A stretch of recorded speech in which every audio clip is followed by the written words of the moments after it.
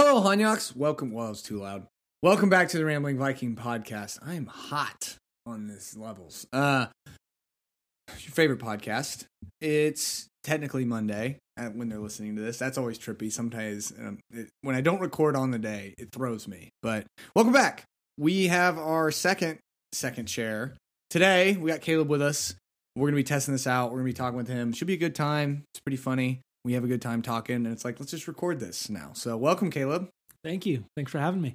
Time to put you on the spot. Do you listen to my podcast? I've listened to some. Do I listen to it every day? I plead the fifth. I don't care. I had that thought, and I was like, that's hilarious. No, but I have listened to several episodes. I wouldn't call myself a regular listener, but I have listened. That's fine. And then when I was like, oh, I'm coming on the podcast, I made a mental note. I said, Caleb, listen to a bunch of them so that you can tell Gus you can go listen to a bunch of them. And then I forgot. So I apologize. Don't apologize. Well, part of my philosophy too is like I definitely go in with the mindset, not every single episode is for every person. Like it may not be stuff that interests you because it's such a mixture of like random stuff, but then sometimes I'll cover more news, like topical news or sure. Something in the culture, or like 3 or 4 episodes. It was like really, it was stuff I had learned from my Bible reading and church and stuff. And so we talked about like the ideas found in that and the principles and stuff like that. But one of them being, I definitely found a moment in scripture where I can almost guarantee Jesus let out an annoyed sigh. Just like, you still don't get it? Yes. It was it because we're in John right now in class. And so and so I'm just basically reading. I was like, well, I'll just read through John then. And it was something.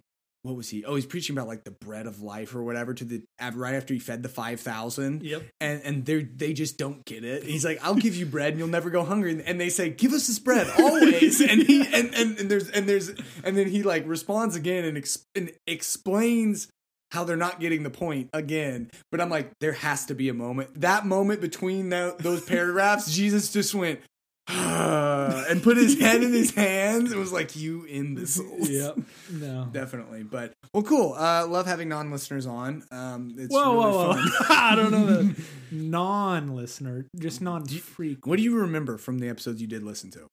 Wow, you're just really calling me out. I'm having fun with this. A couple, let's see, I listened to a couple sports ones. Okay. Oh, man. That's been a while then.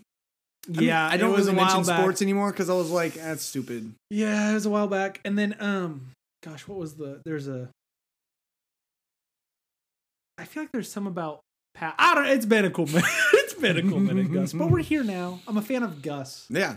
So I'm automatically a fan of the podcast. And it's not a requirement that you listen to this and to come on at all. Because I think a lot of people, there was actually the whole series that I did, that I'm making its own podcast now. And I think almost everyone on that listened to maybe one episode. I've listened to more than one, at least 2. But they don't listen to the podcast still. But that wasn't the point of it. So yeah, I don't know. I didn't plan this, by the way. Well, that's okay. I just hit record and started talking, and then I was like, oh yeah, this fool doesn't listen. Keep me on my toes. Welcome to the podcast. Good to be here. Gonna take my jacket off, cool off a little bit. Cool off, and because that seat is hot. It is toasty. Nice and hot. So you recently moved out to the country. That is true. And we went and saw your nice. It doesn't feel right calling it a double wide because it is the nicest double wide I've ever seen. Thank you. And for good reason. But I was like, this isn't a trailer. But it is. Yep. But it's really nice. So yeah, let's talk about that a little bit. Let's just start there, right? Because you lived in the city / Edmond. Yeah. Your whole life? Because you're from here? Born in Texas, but lived there like 6 months, and then lived in. So it doesn't count. My parents have lived in that house the rest of the time. Okay. So I'm 27. It's been 26 and a half years they've lived in that house. So on that note, I get annoyed when people say, like, someone like you would say, I'm from Texas. And I was like, oh, how long did you live there? 6 months of my life. I was like, you don't remember it doesn't count. Yep. You can say I was born there, yep, but I grew up here. I usually say I was born in Texas unless there's like some clout for saying I'm from Texas. You know, if it's like I don't know, like a Texas tough thing, or you know, like moved to the land. cowboy Mhm. hat, kind of more rancher Texas style. Yeah. I'll say, oh, I'm from Texas. That's kind of what we do down there. But, Well, cool. So what, talk to me about this move and this process. Cause from our perspective, cause we talk so often and consistently, it was all of a sudden, I don't know if it was at church or where, but we were catching up and you're like, yeah, we sold our house and we're out in the country in the boonies. And I was like, whoa. it was pretty spontaneous. Yeah. Yeah. So, we bought a house back in 2020 in my parents' neighborhood. Okay. And, Is that your first house? yeah, first house we bought. Yep. Mm-hmm. And nice house. We enjoyed it. It never really felt like home. And it just, I don't know, like my family is from, Cordell, Oklahoma, which is like a big farm town. Yeah. And so every time we go out there, I imagine myself like living in the country, Yeah. And anyway, Ashton's parents do foster care, or they used to do foster care. And they decided they had these 3 kids and they decided to go ahead and adopt the kids. And there were some problems with the dad and he was in jail. He's a bad dude. And he had threatened them in court and said, I'm coming for my kids. Oof. So they started getting a little like antsy about, just being like on the grid or whatever, Yep. right? So one day they were like, hey, we just bought 20 acres out in Jones, kind of East Jones, the farmland. And we're going to move out there. And they're like, if anyone wants to move out there, we'll give you guys some land. And I was sitting there going, free land? For Count- free? Count me in. Yeah. So it worked out really well because at the height of the housing market, pretty much, we didn't even put our house on the market. That's part of the reason it was so fast was I told my neighbor, I said, hey, in 2 weeks, I'm going to put my house on the market. And he said, well, I have a friend, or like my son has a friend that's been, looking for a house here. Can I tell her? And I was like, sure. They texted me that night, looked at it the next day, made us an over asking offer the next business day. Bonkers. It was insane. I mean, we lived in that house for 2 years and made like a massive profit on it. Did nothing to fix up the house. Arguably made the house worse. And made a good You profit. used it, you got it, and you used it, abused it maybe. And dude, that is the craziness that happened. It was insane. But, it turned out that, well, it was a good thing. It needed to happen that way for us to be able to move out to the land because you got to get septic, had the cash flow that you like required to actually get out there is stupid. It's very unexpected, like to figure out how much cash we spent so we could live in a double wide trailer is shocking. It's shocking. Just to get set, because that's the thing that I never think about. Everyone always says, "Oh yeah, get some land, build a house out there," and it's like you have to have a setup. Dude, we didn't even buy the land. Like obviously the land, and that double wide. It's very very nice, but we didn't just outright buy it. There's a loan on it, right? Yep. But we did a big down payment or whatever.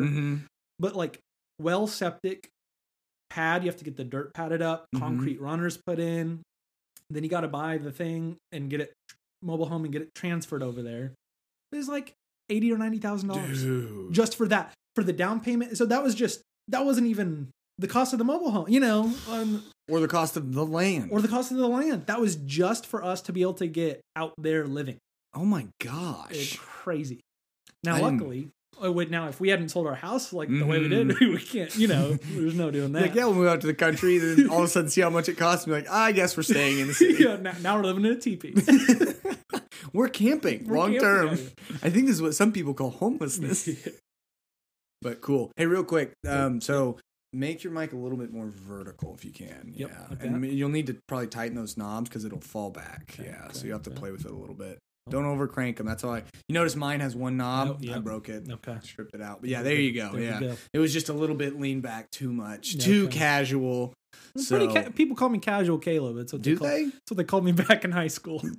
Did they? No, it's not. I was going to say, from everything I know, your severe anxiety about public spaces makes you anything but casual. Yeah. No. And I think moving in the country has just been a nice excuse for you to avoid the crowd at church. Absolutely. Dude, crowded anything. I just avoid crowd. In fact, just driving in crowds. Mm-hmm. No one likes driving in crowds. No. But literally, there's no way to ruin my day more Yeah. than people within like a foot or two perimeter of me. I hate it. Huh. So Well, it sounds like you needed to move out to the country. yeah, it's peaceful. From one argument, and the other one would say that's actually going to make all that worse. You're going to get used to your peace and quiet, and then you're even going to hate that stuff more. Yeah, I've thought of that, and I'm a little worried about it. But at the same time, I'm like, I'm a country guy now, so it doesn't even matter. I'm country tough. I'm a country guy. Piece now. of wheat in your mouth. I'm just like, those shitty folk. Well, no, what I see is you'll see. I have a friend and her dad. They live way out in the country, in Western Oklahoma, and they'll come here. And like the first stoplight he encounters, he immediately is pissed and over it, and is like, "Why would we even come here? This is pointless." Dude, literally, Jones by the high school put up a new stop sign, and to me, it's like a well warranted stop sign. Like it's literally like a block away from the school. You know, kids driving, whatever. Almost a riot. Like the town of Jones was not a happy town because you added a stop sign. A sign? Mm-hmm. Golly. Jones is a one stoplight town. And the stoplight is not like it's a red, yellow, green stoplight. Blinker? It's a blinking red. Yeah. So it's really a stop sign. It's a different stop sign. It's a different kind I wonder of if they would have done another blinking red, if people would have been fine with that, but because it was a different sign, I don't know. I don't know. But then they wouldn't have been able to say they're a one stoplight town. It's true. So one cool thing that we realized driving out to your house, though, is that the center of Oklahoma is middle school. Yep. Jones State Center, middle school. We were talking about it, and I was like, so they definitely built the middle school and then found out it was the center, because if they would have known that ahead of time, someone would have been like, this is a tourist attraction. Yep. Let's not build a middle school here. Yep. And arguably the worst type of kids, because they're in between they are elementary, the innocence of elementary and the debauchery of schoolers, and they're this weird in between turds. and they're hilarious. As far as like, I love making fun of them and laughing at them, because as my wife says, they think they're cool, but they are not. Oh yeah. And so and they still kind of think you're cool. But yeah. Dude, it's funny because even cool middle schoolers are awkward. Like there's no such thing as a non-awkward middle schooler, you know? Mm-hmm. Your body's doing all sorts of stuff, and like your limbs are getting longer at a real high rate, and you're just like, what's going on? Yep. Yeah, my gosh. So how long have you been out in the country then? Let's see. We moved out there in September. Mm-hmm. So 4 months? Okay. 4.5. How's it been so far? Dude, it's been the dream. It's been really nice. We really enjoyed it. Quiet. A lot of cool animals out there. We saw a bald eagle. We kind of live like on the pond. Yeah, we saw a bald eagle. Majestic. I've never felt more patriotic in that moment. You just need to be draped in an American Dude, flag. I was like, let's go to war. I'm ready. I'm ready. Give me my M16. Yeah. Let's go. The most patriotic I've ever felt. But there's a lot of cool animals at night. You know, sometimes like you just hear some coyotes out there, and it's like, it sounds kind of like creepy or weird, but it's just kind of cool to listen to, you know? I remember being out there and I was like, it's just so quiet. It's very And every quiet. time, even when I go back to Enid, which is a town of 50,000, it's just so much quieter there. Like, it's quiet. There's still a little, but it's not like here. You got the constant whoosh and noise of the city and the lights. That's one thing I'm most sick of and ready to, like, I could do it tomorrow, ready to kind of go out in the boonies, is just that constant glow where in the middle of the night, it's not even night. And it's just like this yellow orangish glow. I remember when I moved down for college and first really experienced that, and I was like, it's like 2 a.m. and I'm looking around, I'm like, it's almost as bright as daylight, and it was weird and eerie. And we're out at your house, and minus the Eye of Sauron, we had stars and stuff. Yep. But if you you just gotta look the opposite direction. Yeah. It's like, wow. So for those listening, it's like house, recently built back deck that's not complete but good enough for now, usable, and then pond, and then Grandpa Gary's place. Yep. Oh, everyone needs a Grandpa Gary, and they installed basically a street light. Yeah, it's like, you know, OG&E is the power company out there, and it's on their power poles. You get the option of putting a light. Yes, and you know, it covers the whole yard. So he likes it because they can let Yeah. their dogs out without needing a flashlight or whatever. But it also sends a direct beam across the pond, straight into your living room, master bathroom. You're like, come look at this. And when you told us to go look at it, I was like, I'm not going to be able to see what he's looking at. It's probably something minuscule. And it's like this beam. Yep. It burns your corneas. Yeah. And so literally, it is the eye of Sauron. It's always watching. But it's even with that, it's still way better than going in my backyard.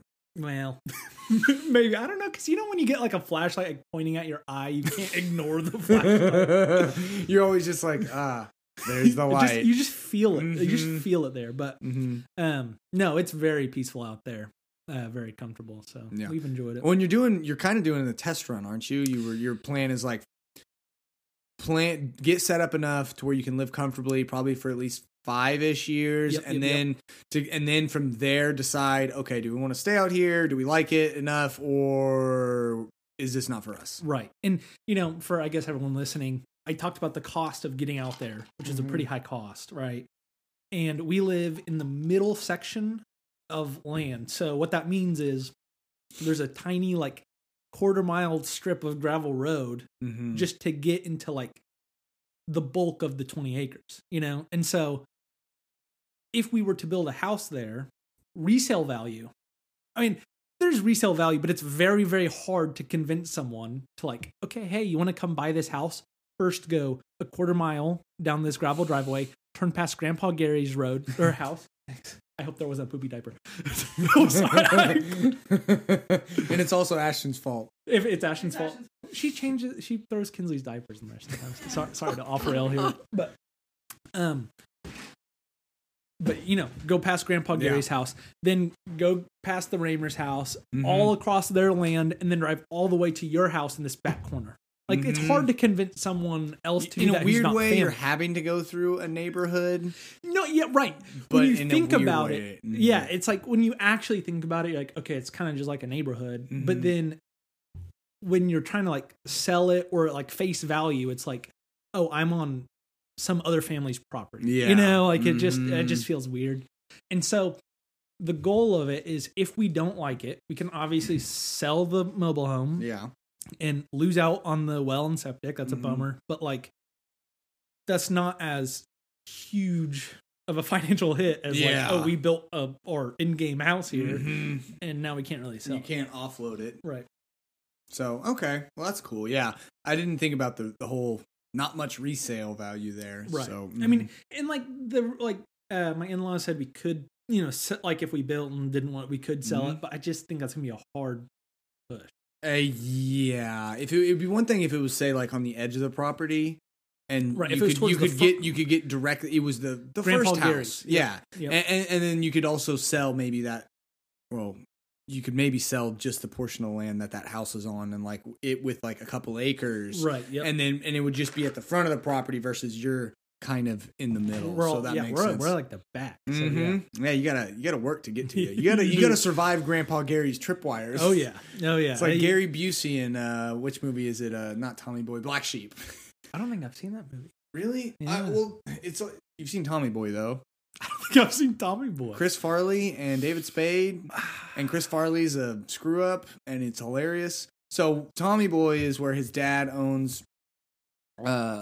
Basically, it's a small town like Ohio, and it's a brake and auto parts company. Okay. But it's kind of right. The whole storyline is like the mom and pop factories are shutting down for the big auto parts stores, and it's dying, and his dad dies, and like he has to go on this mission with one of the guys who's kind of a screw up as well, who worked for his dad, and to go and like sell all these brake pads. Otherwise, the company goes under and thousands of people lose their job. And he's just a total screw up. And it's hilarious because it's Chris Farley. And then Black Sheep, basically the same storyline, but they're in like Washington State. And it's his big brother. And he's running for office, governor or something like that. Okay. And they uncover that they have to go on a big adventure, try and help him out. But like his brother loves him. He loves his brother. But he's always screwing stuff up for him and like hurting his campaign. Yep. And then him and David Spade, another adventure, but they end up uncovering that the other person was cheating. You might say reminiscent to what some people believe about particular elections in the recent past, but and then ends up saving the day. But one part in that is they have to go. Gary Busey plays this crazy recluse who like has claymores and landmines, and he lives in a bus in the middle of the woods. Yeah, and he's like a psycho guy, but they need his help doing something in the movie. But yeah, so you talk about Grandpa Gary, and I'm like, yeah, that's like the hyperbole of Grandpa Gary. It is, and I'm telling you, he is a good guy to have out there because he's resourceful. Helps, you got to try. Like, did we drove over the dam kind of on the pond? Yeah, or the little bridge. That was like water level a little higher, and he got a tractor, went and just built it up randomly for a long time to help make it so we could drive across it. So he's like super helpful like that, but also he's a Vietnam Green Beret. What? He's a hard man. He's Rambo. Yeah, dude. So I'm like, that's why I always joke about, you got to get past Grandpa Gary, because he likes to know who's coming down the road. He has a little beeper on the driveway. So every time a car, sometimes even squirrels set it off. Like go across, it's like, and then you hear a boom, and he's like, that's dinner. Yeah, there's Grandpa Gary. And so he always knows who's coming in and out. And, he's not afraid of controversy. So he's a good guy to have kind of protecting the land. You got to pre-warn. You got to let him know, hey, we're having visitors. And Well, yeah, and I'll get calls all the time. It's like, hey, do you know what this white truck's here for? Like, hey, are you expecting anyone? Just trying to see who's it's your own personal security service that you don't have to pay for. Pretty much is. That's incredible. I love me when you first started talking about Grandpa Gary. I was like, I love this awesome man. Guy. Yeah, he's an awesome guy. I love it. The heck was that? Anyways, yeah, everyone needs. Put here in my notes. Everyone needs a Grandpa Gary. Oh, facts. Everyone Factual. Needs a Grandpa Gary. So 4 months deep.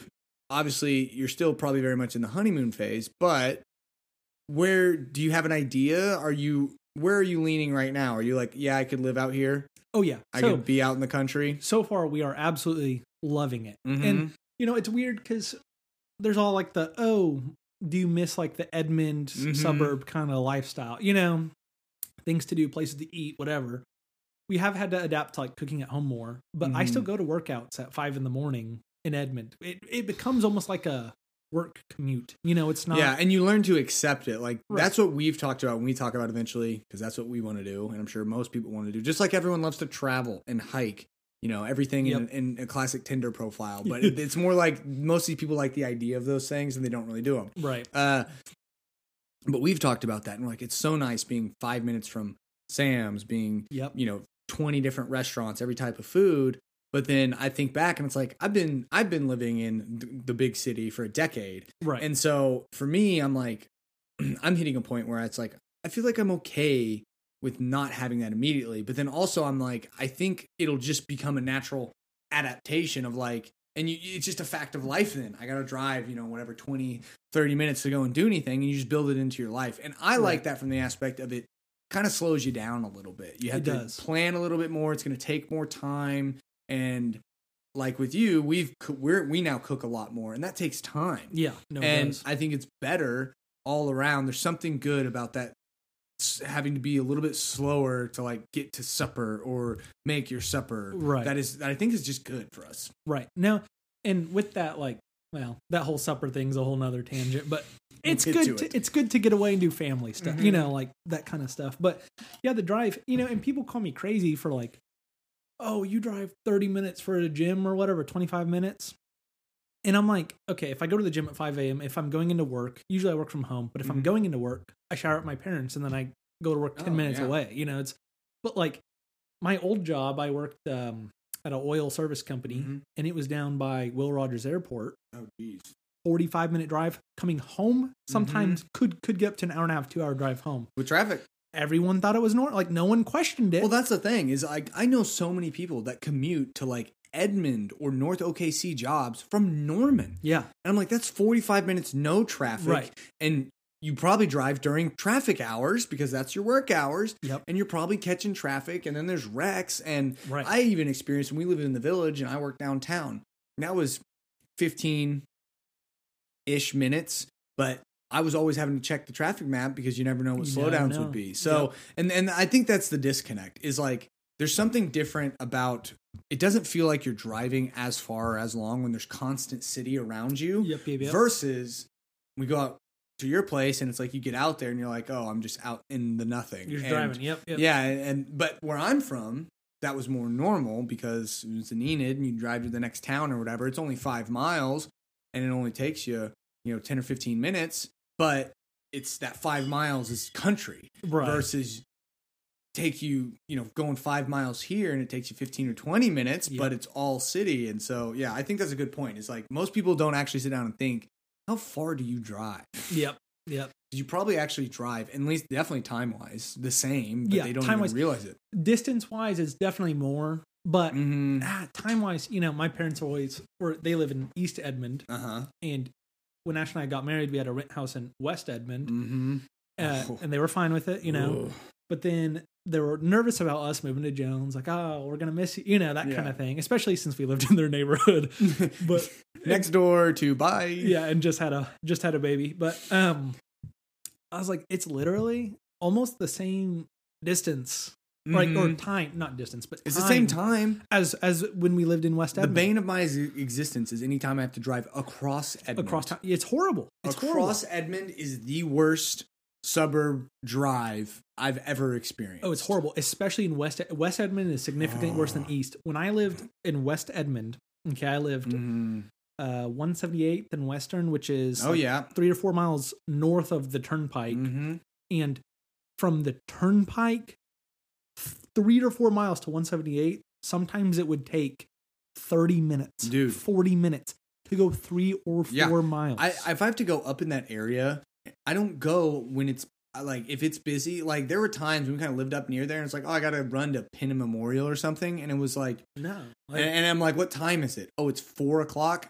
I will do it tomorrow. Yeah. I will I will wait. Yeah. It put it into perspective because I'm like, I'm not dealing, because you're not, that's the worst kind, because you're not going anywhere and you're just sitting there between cars and it's stressful because people are stupid. But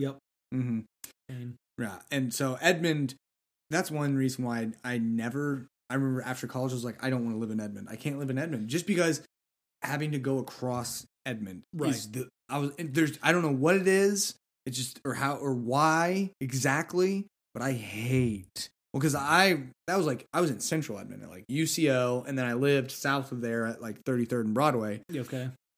And that commute wasn't too bad, but it was like anytime I had to go across town or whatever, you go West Edmond, East Edmond, or now with how far north it goes, it's like, we know some people that live off like Sorghum Mill basically, and I'm like, you were in Guthrie. Well, did you know? Okay.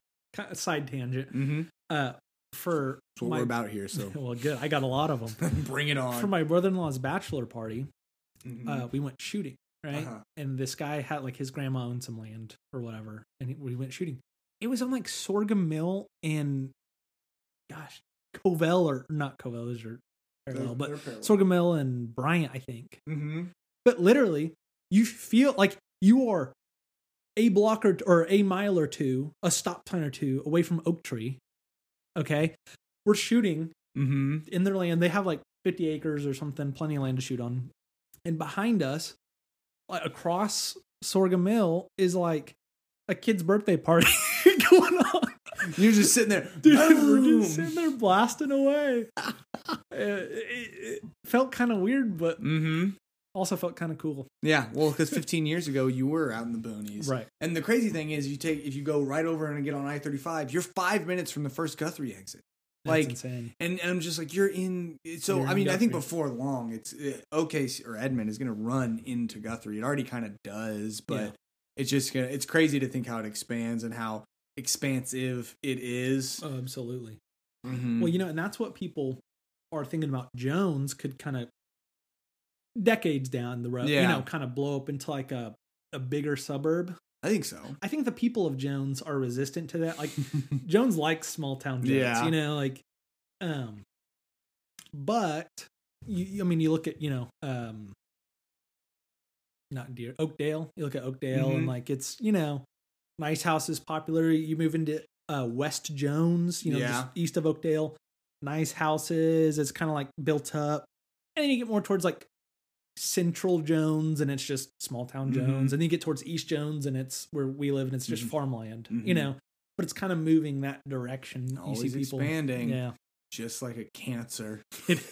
Society is a cancer. Well, I think one thing that keeps it why it's going more west than east is because some of those neighborhoods that we were cruising by, you can tell are like upper range. Oh, like stupid. Like a lot of the big money is east of 35, and you can get into that East Edmond. And I've been in one of those neighborhoods in college, and I was like, "What?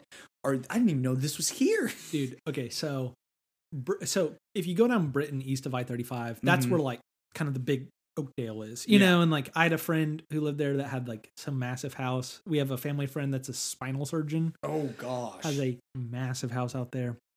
But if you keep going and you're going towards Jones, there is a crossroad, and there's a neighbor on the house on the left with a house that has like it literally looks like a castle, like the gray bricks and the top like little spire things. Yep.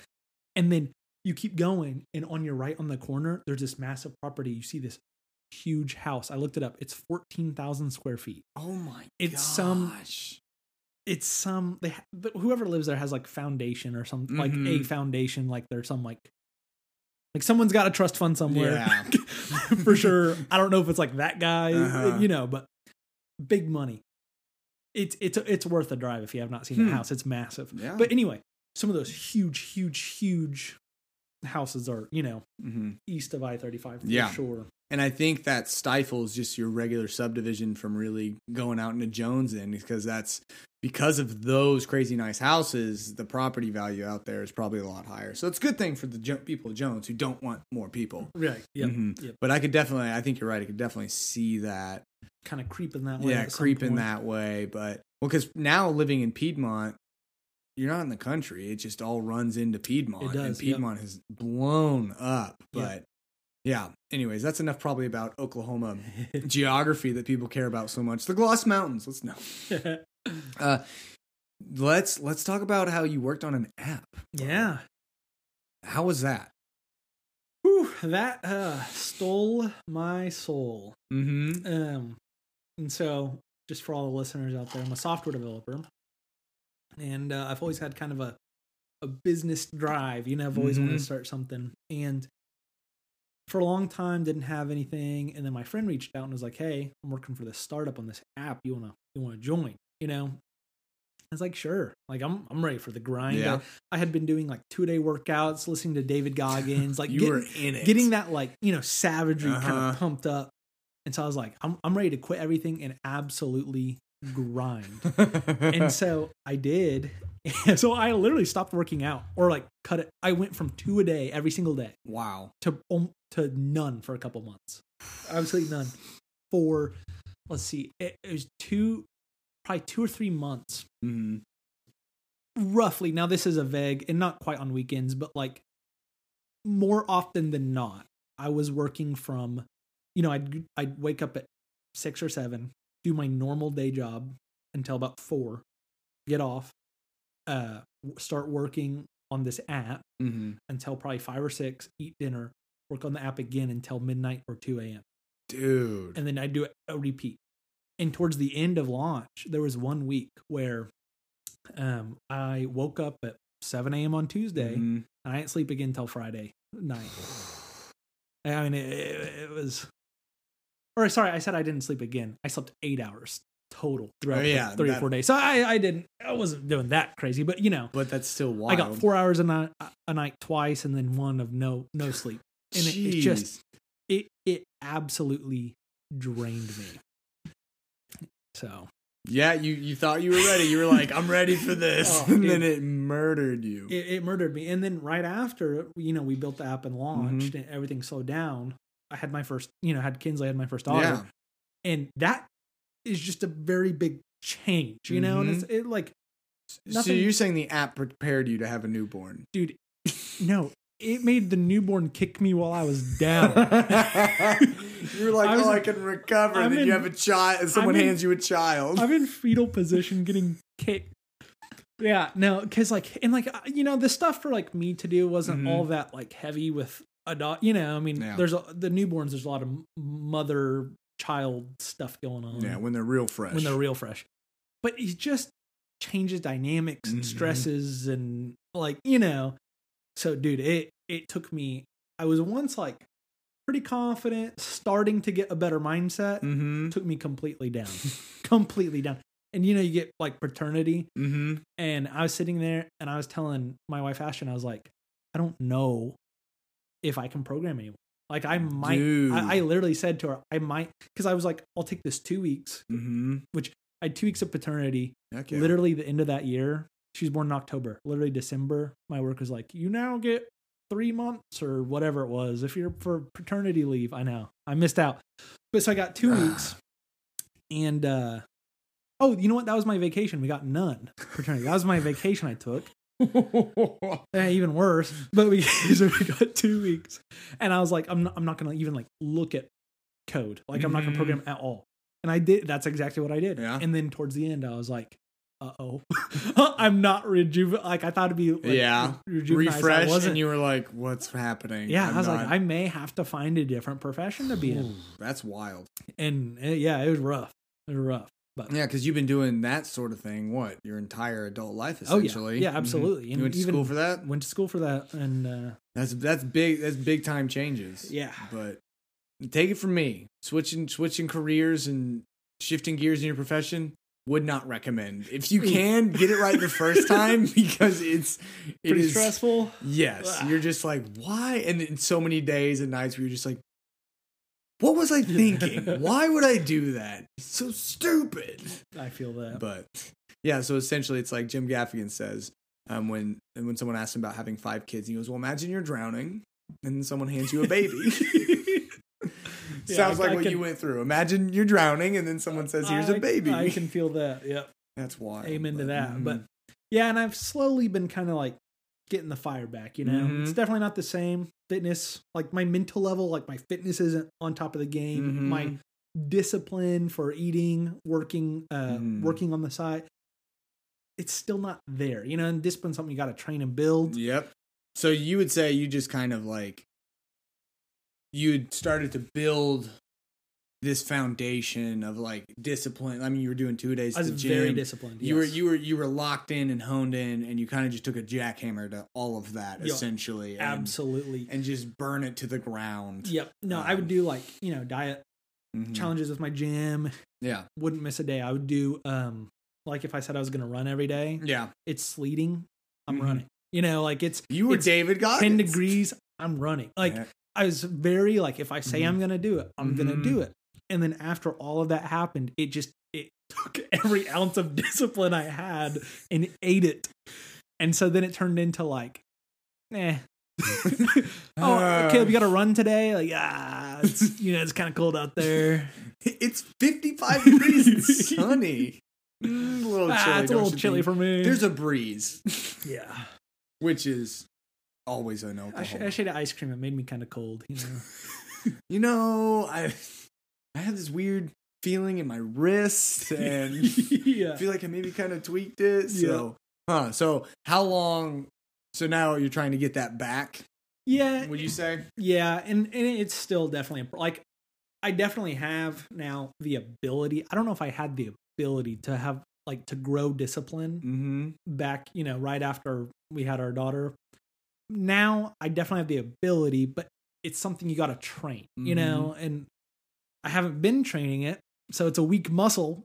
And very weak, atrophied, huh? Yeah. So now, do you think though it's like, since you've done, do you think it's kind of like, we'll say like the riding the bike thing? Like you maybe didn't know how to ride, and maybe you did, but now that you know, you're gonna be rusty, and you're gonna have to get back to that level, and it's gonna take a lot of work, but it's easier to almost kind of retrain that muscle since you've already been through that. It's maybe not like ground zero, or is it just? I wish. Even when I was disciplined, I had one thought that went through my head every single day. Yeah, and it was a panic. Okay. Of knowing the only way to stay disciplined or be more disciplined is for it to suck. That's it. That's the only way. It's the only way possible. You can't go, oh, like I love being disciplined. Because then you get lackadaisical because it's not disciplined because it's easy, you know? Right. You have to keep pushing the limit, doing something hard, and it's never fun. So you got to get in the mindset of like, it's never going to end. Yeah, embrace the suck. Just embrace the suck. Well, it's like me when I ran the marathon, because I essentially needed something hard, Right. a very hard challenge, and I did that. And part of my nerve coming out of that, though, I got, like you said, almost a little bit of panic because my next thought was, well, crap, now I don't have that. Yep. I don't have that hurdle to get over. Yep. And I was like, so then I'm taking it to its natural, its logical conclusion, and I'm like, oh no, am I eventually going to have to do an Ironman triathlon, whatever? Like, what's the next thing? And I'm like, crap, I don't like this. No, literally, I remember, doing just uncomfortable stuff like running in the sleet and all this, right? And just, is discipline. I also called it self-accountability.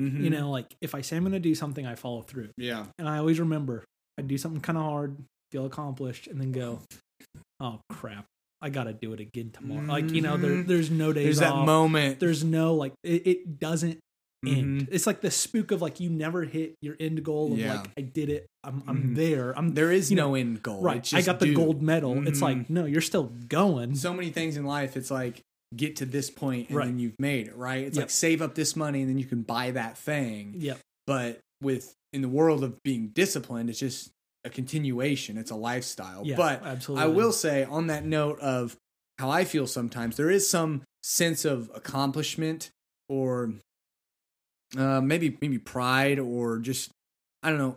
Like when I love rolling up to the gym on Saturday mornings. Yep. And the parking lot is sparse. There's not a lot of cars. And I roll in and I was like, these are all the real ones. Saturday morning peeps. And I'm like, all these lazy, I'm sitting there cranking on whatever. And I'm like, freaking lazy bums sleeping in, getting donuts. And I'm in here putting work. And I'm like, good job, you. And absolutely. But it sucks to do that. I hate getting up on Saturday morning. No, it sucks. But it's motivation. And that's what I used to. So before I went to the gym at 5 a.m.s or for a while, our gym didn't have 5 a.m.s every day. I do CrossFit, so there's like classes, Yeah. I'd run at 4 a.m, whatever, and I'd get up. And my favorite thing to do is it's never, even if I'm a morning person, it's never fun to wake up at 4 or 4:30. Believe it hurts me, every time. Yes. But once I get my feet out of the bed, I'm okay. But the best feeling is you're running and every house light is off. And you look and you go, you're asleep, you're asleep, you're asleep. I'm not. Yeah. It's just the best it feeling quite ever. literally is the I'm better than all of you moment. But it's is. good. But that's where discipline to me pays off, because then you know that you are doing something that like truly does make you more resilient, makes you stronger, and like you're going to be good for the long haul. And it's also a reminder that like what I've started saying, and I haven't figured out the best way. I don't know if it makes sense. You can tell me if this doesn't make sense. But anytime I'm talking to someone, they're like, well, this or that reason. I was like, you know what? There's always 1,000 excuses to not do something. Absolutely. Right? And so I was like, and for that reason, that I think that's more reason to then go and do it. Like the point being, there's plenty of reasons to not go run at 4 a.m. Right. But there's only one that you're really going to say, I need to go run at 4:30 a.m. And that's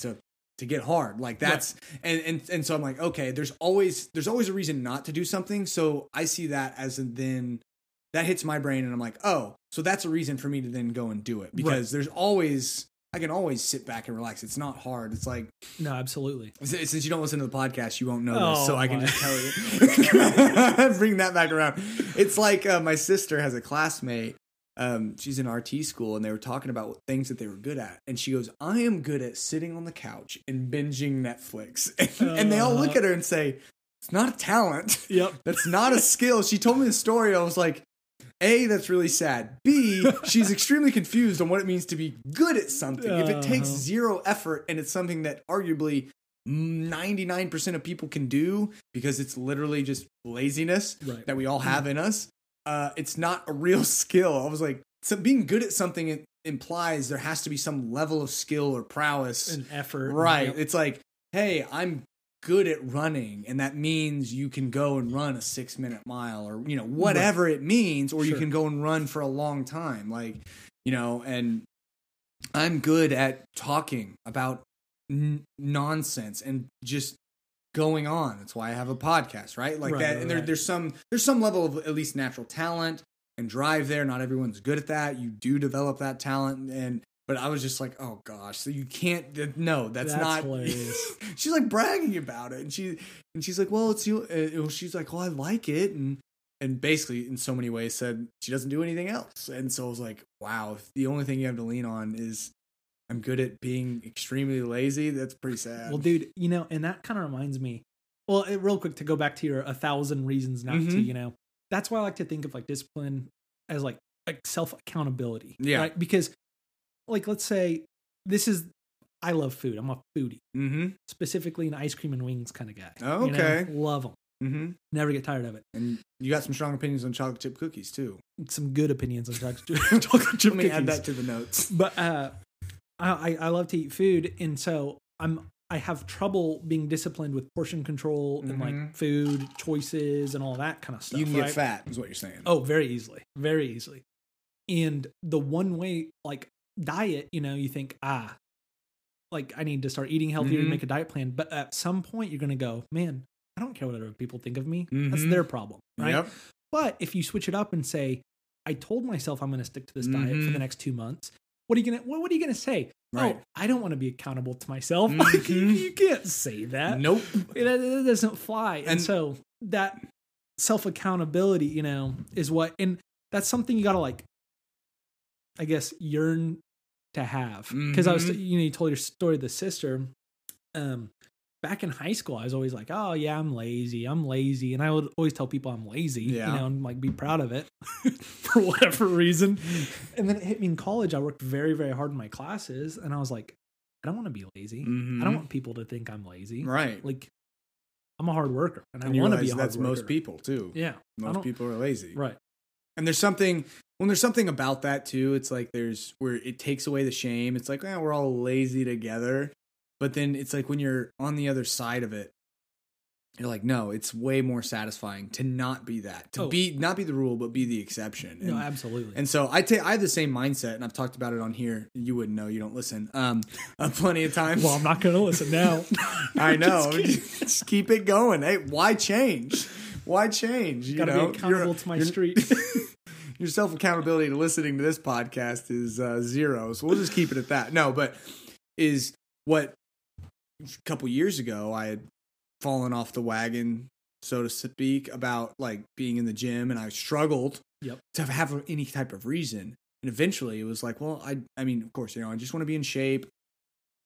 For the first time in my life, most people, if they saw what I meant when I said I was fat, they would laugh out loud and be like, you weren't fat at all. But for me, it was fat, and it was Sure. the heaviest I'd ever been, because I'd always been real lean and could eat whatever I want.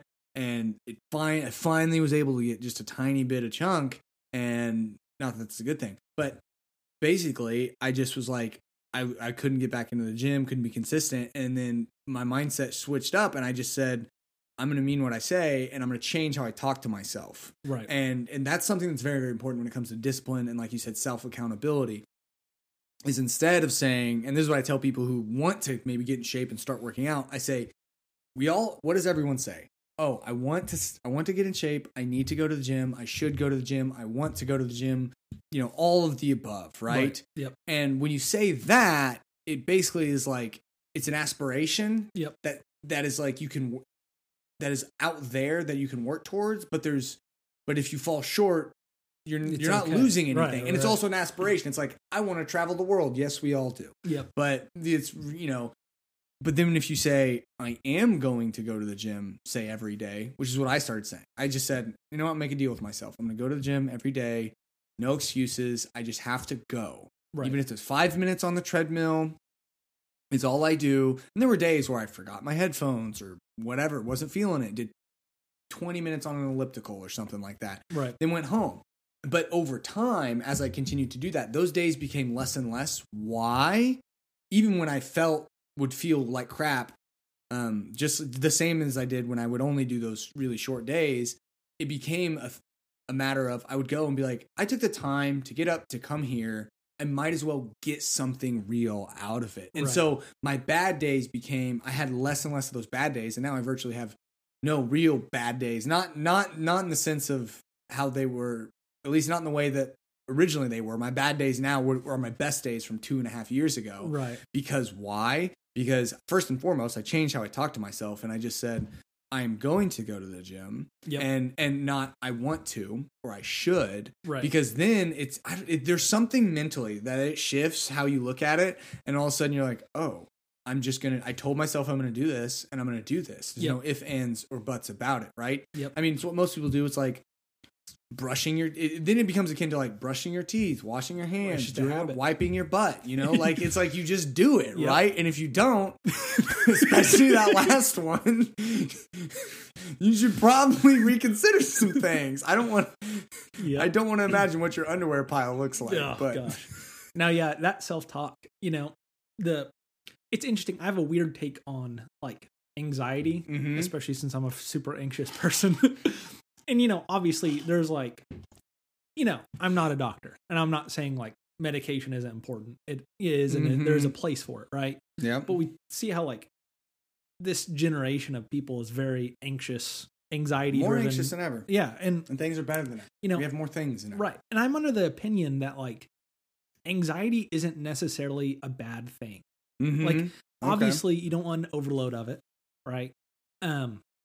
To a point, it probably needs to be medicated, right? But like, okay, you're anxious about your job, your house, where you are in life right now. Like, you have big aspirations for yourself. Yeah, that means you're aiming at something. That means you have a goal. Now, maybe you need to align your goals to solve that problem, anxiety. But like, that means you have some belief in yourself, and you expect more out of yourself, or you expect some level of success out of yourself. I don't think it's necessarily like this whole like you shouldn't feel anxious or bad about yourself. I don't necessarily agree with, because I think I definitely think people should feel bad about themselves. Yeah, I'm a fan of fat shaming. Yeah, personally. I mean, we can get into that next. I'll explain more. But like, you gotta. It's a standard for you, and it's something you should be proud of to have a standard for you. You know, and it's like, okay, you're anxious about it. Like you may be nervous to go public speaking or something, but like you're probably proud to be a public speaker. Until you get in the flow. I think a lot of anxiety that we say we don't want today is a healthy anxiety to have. Not all. Well, and I also think we don't do enough hard things. Oh, absolutely. That we say you'd feel anxious about, like running every day or running a marathon, doing whatever, and have any goals, and then that causes that anxiety to just like sit there and just percolate, and it just gets worse because you don't do anything with it. Like my sister, also a very anxious person, especially when it comes to school, started strength training a couple years ago, and then now, and I told her like she just wanted to be stronger, and now it's like that's her anxiety medicine. She goes and throws around some weights, and I tell her, and I say this still, is that like you're like pushing the bar, you're squatting, whatever. You were literally pushing stress out of your body, like absolutely. In a very figurative but also literal way. Like putting yourself under physical stress has the effect of lessening emotional anxiety, gives you mental clarity. Like she was like, oh, studying got easier. I started getting better scores on my tests, and it was like, and it was the bench press and squatting and deadlifting, and it's like, what? And for me personally, I was even surprised at the level of that effect. But now I definitely see it with me because I work out every morning, and it's like that's my morning coffee where it sets me for my day and gets me locked in. But no, I completely agree. I think there's a good level like anxiety. I've never thought about it from the anxiety aspect. I've always talked about it from the shame aspect. Like, I said, I'm a fan of fat shaming. Right. Well, this is Bill Burr obviously says it best in one of his comedy specials where he's talking. He's like, you're not supposed to fat shame. And it's like shame is to an extent is a good thing because it means. I heard someone talking about it from the Christian perspective, and like biblical perspective related to sin. Is like feeling shame then means you have some level of conscience to give you like that guilt that something is off. Right. And so it's like, I feel shame because let's say, I maybe shorted someone in a business deal or whatever. And then all of a sudden I feel shameful about that. That's good shame because that is keeping me from being kind of a soulless jerk, right? Like honest. You want to feel shame about that. And that's where specifically with all this fat nonsense that we have nowadays and body positivity, it's like people are like, I shouldn't feel bad about being fat. And it's like, no, it's okay to feel bad about being fat. Oh, absolutely. Because it or being shoot, out of shape, overweight, just not where you want to be. Sure. Because that means you want to be somewhere. Right. And now take that though and do something about it, because that's the thing that bothers me when people hate on fat shaming is like the conversation. I've seen some commercials recently, especially talk about they talk about being overweight like it's an unavoidable illness, like it's Parkinson's or MS or some disease that people just get and we don't know what causes it and have no reason for the cure. Right. And it's like, no. We know exactly what happened here. Yep. Too many ho-hos, not enough, too much wings and ice cream. Man. Yes, wings and ice cream and no workout regimen. Yep. And sedentary lifestyle. And Bill Burr, he says it best. He says, you ate your way in, you can walk your way out. Yep, that's funny. But, I agree with that. And the first kind of feeling I got of that, I guess, was, so I'm into David Goggins. If you haven't listened to David Goggins. We are too. Go listen to him. You wouldn't know because you don't listen, but I listened to his books, and then I'm pretty sure I did a whole episode on it, so it's fine. Maybe I'll know in the future. Someday. But the first video I ever saw of him, I was pretty out of shape, even worse than I am now, and I'm still recovering from the whole baby phase, but it's pretty out of shape and just feeling kind of down and trying to look for some motivation, gym motivation. I looked up like a motivational video on YouTube or something, some rookie fitness person would look up, and it was a David Goggins video. It was just this kind of cut clips of him like running and, go stay hard, you know, and then a voiceover of it or whatever. And he's like, it was him talking. He's like, people always say like, oh, like it's okay, you're not fat or whatever. And he goes, you might be fat, but that's okay, and it's, we have these people, and I experienced this a little bit, which I have a great group of friends and support people, whatever. But when I was kind of down after the whole app thing, people are like, you have new baby, all this stuff. You don't need, like it's okay that you're missing the gym like for the past 2 or 3 weeks straight. Yeah. Oh, it's okay because you got this going on. But like sometimes you need someone to be like in that video, David was like, you need a friend that's like, put your shoes on. I don't care what you like. I don't care if you like, put your shoes on. We're going running. Sometimes you need someone that's like, I don't really care what you're going through. Yeah. This is something you need to do. To me, that's a true friend. That's someone who really cares about you. Is they're gonna, because I don't know if you listened to the latest episode of Joe Rogan where Goggins came on, and I think I listened to like part of it. How could you only listen to part of it? Right, you're an animal. Look, if I'm not listening to this podcast, and this is top tier, then I don't know. I Joe expect Rogan me to get a whole nothing on me. Nothing, man. How can I make it through a whole Joe Rogan? I know. Well, no, he talks about. One of the best quotes from that is he goes, I would rather make you better and you hate me than let you stay the same and you like me. Right. And essentially it's saying that, like, and that's what I try and tell people is, I've definitely said this to people before, not recently, but like very seriously to friends, be like, if I ever get fat, like if I ever start like all of a sudden I got gut going on or whatever, I need you to be like, hey, Gus, kind of fat there. Yeah. No. You want to know a funny story? Actually, on that note, my wife did this on accident. She, this would have been a year and a half ago or whatever. Randomly, though, we're just sitting there, cuddling, watching a show or whatever. And she like rubs my stomach just a little bit. And it was like I said, it was fat for me. Yep. And I'm spoiled. I basically had a 6-pack my whole life. And then I didn't, right? But then I got a little bit of chub, and she like patted it, and I just looked at her. I stopped and just looked at her like a dog when they see a cat walk by, and they're just like, "What?" Yeah. And she's like, "What?" And I was like, "Are you calling me fat right now?"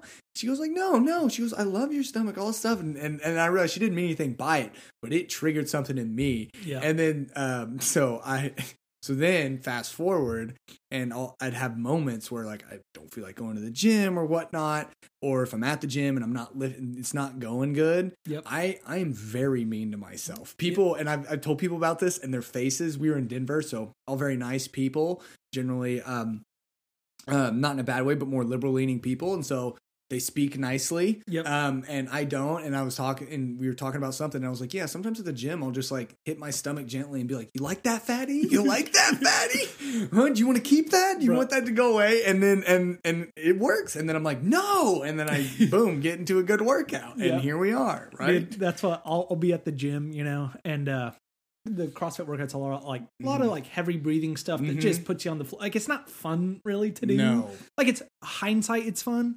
But during the workout, it's not fun.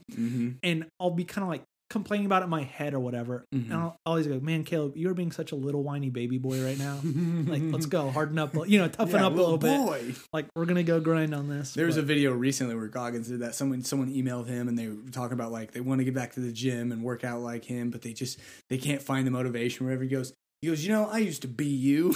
Yep. And I don't want to have to mark this as explicit, so I won't say it, but he goes, I used to be you, be where you're at. It's called being a little bitch. Yep. And I was like, oh yeah, but that's his thing. Is like, people will, like you said, people love to make excuses for you and say, well, you're dealing with this or that. And I've definitely shifted with some people because I can be overly blunt and hurt people's feelings, but and there's a place and a time for it, and a certain person. Yes. Well, and sometimes though, too, what I've realized is like, it's going to be hurtful in the moment, and they might get mad at you in the moment, and it might kind of ruin that interaction. But it's going to be later, because there have been plenty of times where I've had those sort of interactions, and people weren't even saying anything, but I hear something, and then I think about it for myself, and then I go in later, and then I make a change, and I'm like, no, that's right. And it wakes you up, right? Because you need that. So you need the type of friends that'll call you fat. No, and I think it's important because, you say you got 1,000 reasons to not do something. If someone you respect gives you an out, that's just another big reason not to do it. You're like, oh, they don't want me to do it, so it's fine. Well, we've had those moments here where, whatever reason, we're like, oh, we're going to go to the gym. I remember one specific instance. I don't remember the details, but basically it was wife and I, and we were like going to go to the gym, and maybe it was a Saturday morning or something some random time. And it came time, and it was a hard day or something, or a long day, or it was kind of late at that point, later than expected. Well, actually, this happened off air. Gabe, who came on the podcast after we got done, and we were talking before he left, and he was like, yeah, we were going to go to the gym tonight, but now it's like 9:00. And I was like, do it. I was like, you were going to go? Then you need to go. Because it's those times where your day didn't go well, you're off your schedule, that's the time that builds your discipline the most, is when you can still say, no, I'm going to find a way. And so I remember we were talking, you remember this, Juliana? And you were like, I started to put my gym stuff on. You're like, oh, are we still going to the gym? And I was like, you said you wanted to go to the gym, and you said it to the wrong person, because guess what? We're going to the gym. Yeah, gotta get. And then we went to the gym, and it was great. But that's what you needed. And I think there's has to be a level of almost pride with it. I don't need the lights. Actually, at work, I literally don't turn my lights on in my office. Well, you have two 30-inch screens. They're big. They blind my corneas. Yes, and then you have your clear case desktop that has all these lights in it. You don't need it. That is true. But I think there's a level of pride you almost have to have to be disciplined. And there's a place for it, right? So I always bring it up in these CrossFit workouts. There's the joke, you got a vegan and a CrossFitter in a room, who talks first? That's funny. But some workouts, obviously I like supporting people. We're having a good time. I like to be encouraging, but you're in the middle of a workout, right? You're dying. In my opinion, there's two ways to keep yourself afloat. Way one is to put yourself as a superhero above everything else, everyone else. I sit there and I'm running or something, and I go, man, if anyone else felt like I feel right now, they'd quit, but I don't quit. And it hypes you up, right? So that's the Goggins. That's the Goggins. That's David. There's David, and then there's Goggins, right? Yep. And then the other part of it is something I found out recently. I've been doing for a while, but I've recently dug into it. So David Goggins talks about how, in buds, the officers are always comparing themselves to you. Yeah. And you can steal someone's soul by making them not believe they're better than you or whatever, right? Because everyone wants to be better. Well, I figured out if you're in pain and you're having a horrible workout, right? Mm-hmm. And you look at someone and you genuinely encourage them and you say, like, I know you can do it. Yeah. Right. In your mind, subconsciously, like, what kind of David says is like, you think you're better than the person, right? You can't believe that you can't do it when you're actively telling someone they can. Yep. It also pumps you up. So I think there's two ways. It's to be super, super prideful. Yeah. And just say, I'm a superhero among everyone else. Or it's to encourage someone and subconsciously know that if they can do it, you can also do it. Yep. I like that. I have a very similar approach with the superhero. It's maybe worded a little differently. I basically say, what kind of person do I want to be, right? Yep. Am I going to be the quitter, or am I going to be the person that gets through it, right? And so it's essentially the same thing, like you said, but I like that, telling yourself, no, I'm above this. I can get through it. And that's that Goggins. So do you, because you've read his books, listened to him? Yep. I'm almost done with the second one, not quite done. So what's your alter ego name? Your savage alter ego name. He talks about it, and he's there's David, and then there's Goggins, right? When Goggins comes out, he's the savage, right? So what's yours? You wouldn't know mine because you don't listen to the podcast, but I mine's the head Hanyak. What a horrible name. It's too long. No, mine I don't really have one. You have to come up with one, dude. Mine's almost opposite, because it's almost like I'm Caleb or whatever. And then if I'm not, like, I'm a little whiny baby boy. Oh, okay. You know what I'm saying? I almost do the opposite. Yeah, it's little whiny baby boy, and then there's Caleb. Yeah. Okay. That's a method, though. But it's funny, you can always tell when I get hyped up at the gym, like when we're doing heavy lifting.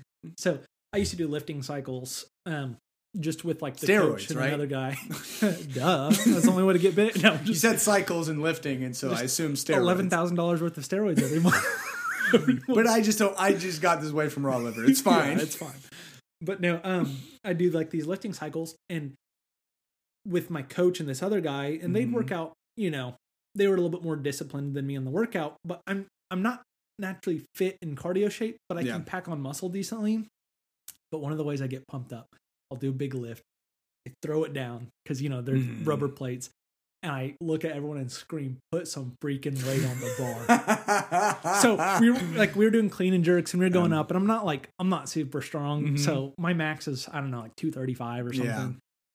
But when I was hitting that max, though, a guy I thought could lift heavier than me, I was keeping pound for pound with him, and it was getting where both of us are struggling, but we're both, and so he'd do it, and I think he thought I couldn't do it, right? And I'd lift it, and I'd throw it down, and go, "Put some freaking weight on the bar," just power it up, dude. That's when I get hyped up. That's kind of like my version of Goggins, like, "You don't know me, son." Yeah, you don't know me, son. When Goggins really comes out. When Goggins really comes out. To educate you, because all the listeners already know because they listen. All night, dude. All night. Man. Welcome to the fold. No, mine's pretty simple, because I was thinking about it, and I was like trying to figure it out and come up with something cool, and I was like, no need to get complicated. Yep. There's Gus, and Gus is great. Yep. And then there's getting the workout, get in the middle of the stuff, and the Viking comes out. And it's just fair. And like, I'm on that. I've done my workout. I'm doing my burnout on the stair climber. So one thing I started doing, well, they recently got assault bikes, so I started doing a Tabata on that. But I had been doing stair stepper. 5 minutes of like basically as fast as I can go. Yep. So like usually after minimum of 2.5 minutes. I had to set a minimum because it's like, especially when I first started doing it's better now. But and so it would vary. Some days I would only do 2.5. Some days I could hit 5. But that was like where a lot of times I'd have those moments, because I'd be like, oh, it's like I hit 2 minutes or whatever. I was like, it's only been 2 minutes, and then like I look up and the song either hits just right or something clicks, and like I'm always like, right before this happens or when this does happen, I was like, I wonder, because I people watch at the gym. Yep. And I was like, I wonder what someone rando who sees me when that moment clicks, and I'm definitely probably get a look on my face, and like I like get this, I can feel it, like my eyes get real intense, and I just stare like straight ahead, and like I can feel it, like my energy changes, and I'm like, I hopefully I don't know. I always in the back of my mind I'm thinking about like I wonder what I look like, or I wonder who's watching and what they're thinking. Yeah, I hope they're afraid. No, I feel that. There's a part of me. I hope they look at that guy and they're like, "Oh, that dude's in it." Oh yeah, that's what I hope. Dude, like a salt bike or something. Mm-hmm. You know, the eyes narrow. You kind of stare into space. Mm-hmm. But then, like, we did a lifting workout yesterday that I helped come up with that I kind of regretted, and it got to like a heavy set of 2 rounds of 3 clean and jerks at 225, which is like up. You know, that's extremely close to my 1 rep max, right? Mm-hmm. So everyone's, you know, a lot of people scale, which is fun. I mean, absolutely fine. It's level of effort that you care about, right? But they finished a little before me. I'm going slow because it's hard work. So everyone's staring at me, cheering on because that's kind of quote unquote the CrossFit way, you know. And but like I knew it was gonna be heavy. I got in my zone after the first lift. I got in my zone. The chest puffs up a little bit, you know, and you're just getting pumped up. But I know the feeling of like you that switch happens and your demeanor changes too, you know. And honestly, for me, when I tell people if I'm in a situation where people can encourage me, I'm not a big fan of like just like you can do it, or it's like I'd rather you come up to me and be like, "What kind of man are you? No, what are you gonna do? Like, what are you made?" My favorite thing is probably my favorite one that I say to myself is like, "What are you made of? Like, what are you made of? Prove it right here." And I get real personal. Like I said, I'm very mean to myself. I would never say most of what I say to me to anyone else because I can imagine that some people would probably just start crying because it's very mean and personal. I feel that, man. By the way, have you ever, this is a very kind of random tangent, but assault bike. Yeah. You ever do like intervals on it? Where you can't feel your quads after? Literally, Tabata. That's all I do on it. Okay. Do you know what a Tabata is? Yeah, I know what Tabata is. Okay. It's preset in there. Okay. It's awesome. So I go to Vasa and they just got them.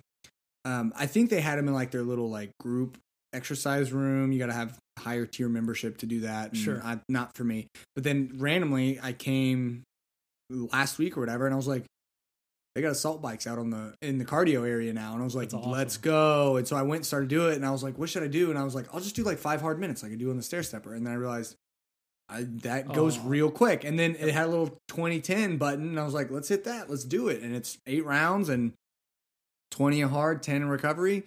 It's been perfect. So, dude, I challenge you. So we randomly do like these either sprint intervals or hard bike worked into workouts. Yeah. Twice now. I've hit it where I give the full out dead sprint at the end. Your quads cramp up. Oh God. For like 15 minutes straight. Oh my You can't stand. And my brother-in-law did it the other day. Like after some sprint. And it's you start to it puts you in pure panic because you sit there and your legs they're just cramped but they hurt, right? And you're like, I've had pain like that, you know. But then you're sitting there and you're like, uh-oh, it's not going away. Like, what do I do? And you start to panic and all you can do is roll around. And then you think, oh, I need to get up and walk to get the blood going. So you get up, take 4 steps, and you're like, I can't walk. But so do like something like 5 1-minute sprints. Oh gosh. Okay. Or like, and then with like no breaks. Do like a 30-second break or something. And that last one, blow it. Although you might look weird because you will be on the floor. You will be. Just like rolling at someone's like, are you okay? Bad. I'm fine. Leave me alone. No, it's pure panic because you're literally like, I don't know what to do about it. You know, like you just gotta ride it out. Yeah, you're like David after Dennis. You're like, is this forever? Do I need a wheelchair? Is this how I'm gonna feel? That's shoot. All right, challenge accepted. Get quads. Go murder my quads. Yep. Make sure you're wearing short shorts when you do it. Oh, it's almost all I wear. That's good. I respect you for that. Well, and I usually wear tights too. I don't know about mites. What? Mites, man, tights? No, they're not. They're just tights. They're mites, and I just don't know how. They're working out. I just don't know how I feel about them. One of them are American flag. Listen, freedom. You can and I wear American flag headband. That is cool too. I've seen American flag chubbies. See, you're gonna sit over here and say mites, and we're not gonna act like chubbies is. Have you ever seen Chubbies? Yes, I know what chubbies are, and I hate the name. I said the name. Okay, that's I fine. think it's a dumb name. It's okay name. But Hey, let me tell you, bro, nice chubbies. No, yeah, come on. I'd man. rather. Skies, you know what their I'd motto rather. is? I'd rather hear "Hey, nice tights." Nah, than- no. You know what their Yes. motto is? What? Skies out, thighs out. I know. Tell me you don't respect that. No, I love that, but I have never really got behind their name You can ask. specifically. It will be 0 degrees. Mm-hmm. If I go to the gym, I'm wearing shorts. I have never worn. I think I've worn pants one time to the gym, and it was when I knew I was just lifting, like cleaning jerks or something, and wanted to protect my legs, and it was cold. Yeah. But like, if we're doing any sort of cardio, I will not wear anything covering my shins or my knee. I just won't do it. No, I'm with you. I don't wear pants. I can't do. I can at most do pants for like a warm up. I consider tights the same. It's not. It's not. I've No, because worn- tights are skin tight and it promotes blood flow No, and helps I've prevent your worn quads tights for- cramping. And so that's more so why I wear the tights, is because that's much different than full blown pants. You also have to remember too, Fair. doing my whole Storm Chaser gig, you saw the pants we had to wear for that, right? I don't know. They that were I did. parachute pants and they're like super poofy, these crappy and they were the worst. But no, I don't. No, I'm a tights guy because I just like the compression it adds. Oh, because I don't wear them every day because I only have 3 pairs, and so usually on my upper body days I'll just wear regular compression shorts. But it's Sure. like, do you wear compression shorts? Oh, chubbies kind of have some built in. I wear a lot of chubbies. So not often though. If I'm not wearing Yeah. chubbies, I'm not wearing compression shorts. Nah, see, I like compression short. Well, it helps with like different things like chafing and whatnot, but the tights more so just from a compression aspect. And when I'm working out my legs, that's see that's the big difference that's where the- it's like I can see where you say they're basically pants, but they actually serve a functional purpose. That's the best. Okay, that's the best argument for tights I've heard. Yeah. Like most people, like me and this buddy, I had a really close guy at the gym, Mhm. and he's always like, "Oh, it's cold. You know, it's got the tights on," and I'm like, No, I don't wear them because they're cold. Well- I wear them in the summer. I'm down in Houston when my gym couldn't get below 80 degrees because it's Oh. Houston. Yeah, that's rough. I wore my tights on my leg days. That's They fair. serve a functional purpose. It also helps if they look cool. American flag. Well, the other ones I've just had for years, and it's like I'm too cheap to go buy new tights. And it's like I've got tights, so I'm also gonna wear them. Right. Yeah, that's fair. Mhm. I respect that. Yeah, and so that's why I'm like, but there's plenty of days that I don't wear them because they're dirty, or I'm just like I don't feel like putting those on. But that's my main reasoning. There is just it's that compression gives you a little bit extra blood flow to help you get a little bit better pump. That's fair. So That's fair. I think there's plenty of people though that wear those 3/4 length ones just because it's a cool factor. Yeah. I don't wear those ones. Yeah. No, mine. My wife would probably say that I probably need to get rid of one of those pair. Dude, They definitely have holes way up in the crotch that don't get exposed, and like I've had them like a decade, so Yeah, dude. they've seen better days. I feel that. But mites, I've never heard Mites. that. That's what I call them. You freaked me out. You know, you gave me PTSD there because you said mites, and it took me. And I was like, mites, like you talking like scabies? Because I had that in college, and that was fun. That's horrible. And scabies are just a type of mite that burrow under your skin and Oh. spread like wildfire, and you wake up itching, and you have to go get prescribed cream, and just like bed bugs, you have to wash everything you own. No, dude, that sounds Because they get everywhere. Miserable. And then like a year later, I got bed bugs from I'm pretty sure an No. Arkansas motel, yeah. And same situation. I spent I think 3 nights at a laundromat and spent I don't know how much money. Just I took all of my clothes in trash bags, all of my bedding, anything that was fabric. You like have to put your books in the freezer because they even can get in the pages of books. And so you like put them in the freezer, and you have to wash everything on high heat and dry it on high heat to make sure you murder those things. And yeah, it was bad. That's horrible. It was What a plague. yes. There's things where I'm like, I wish God could uncreate that. It's scabies and like bed bugs. Those like I can live with mosquitoes. It's whatever. What? Yeah, because he said mites, referring to man tights. Permethrin. I've had it. No way. It's a component. Literally. Google. So what I got. Boom, ivermectin, There you miracle go. drug. Write it down. This has now been flagged for COVID misinformation. I No, so mine was called permethrin. And you know what's crazy? I had friends and she was like, tried all these home remedies. Like you take vinegar in the shower and you wash with vinegar. Yeah. It burns I'm sure really it does. bad I'm and it sure doesn't does. fix it. So it was just like Sitting there in pure agony. sanctioned self-torture. Can you let her out? Yeah. And sanctioned self-torture that didn't fix anything. And then I finally am like, all right, I'm going to go to the doctor. Go to the doctor. Whoa, dude, nice. Bro. Yeah, it's genetic, though. And it actually is for you. It actually is genetic. It's horrible. That's wild, though. Go to the doctor. He gives me a little tube. It's like a small tube of toothpaste. And says, put this all over your body tonight. Go to sleep. Wake up in the morning. Take a shower. And then do that same treatment again the next night, but just put it on. And then rinse it off like an hour later. Don't sleep with it. I'm pretty sure that's what he did. Basically, gone instantly. And I was just like, what? I spent like a couple weeks. I had him for about a month. Because at first I thought a month? Well, because it kind of looked like poison ivy. And I've had poison ivy before. But I've gotten so hard as far as mindset with poison ivy. I've beat it a couple times with like resisting the itch. Oh. Because I've had it plenty of times where it's like real bad on my side. And then I remember one time I got on my ankle. I was like, I just washed it, rinsed that area with some Dawn soap and water, and then just literally was able to resist the itch, and it went away in a couple days. And I was like, it was incredible. I was like, I'm a freaking poison ivy king. Yeah, bring it on. That's crazy. I'll roll in the ivy. I won't. It's not. Me and my brothers get it. But yeah, no, I had, at first I thought it was poison ivy, and so I tried the typical treatment of calamine lotion, which is just it's just a coating that prevents oils from spreading. Yep. But little did I know these were dust mites that were burrowing under my skin, so that didn't do anything. That is horrible. And then there's a couple weeks where my friend was trying to help me with all these freaking stupid home remedies.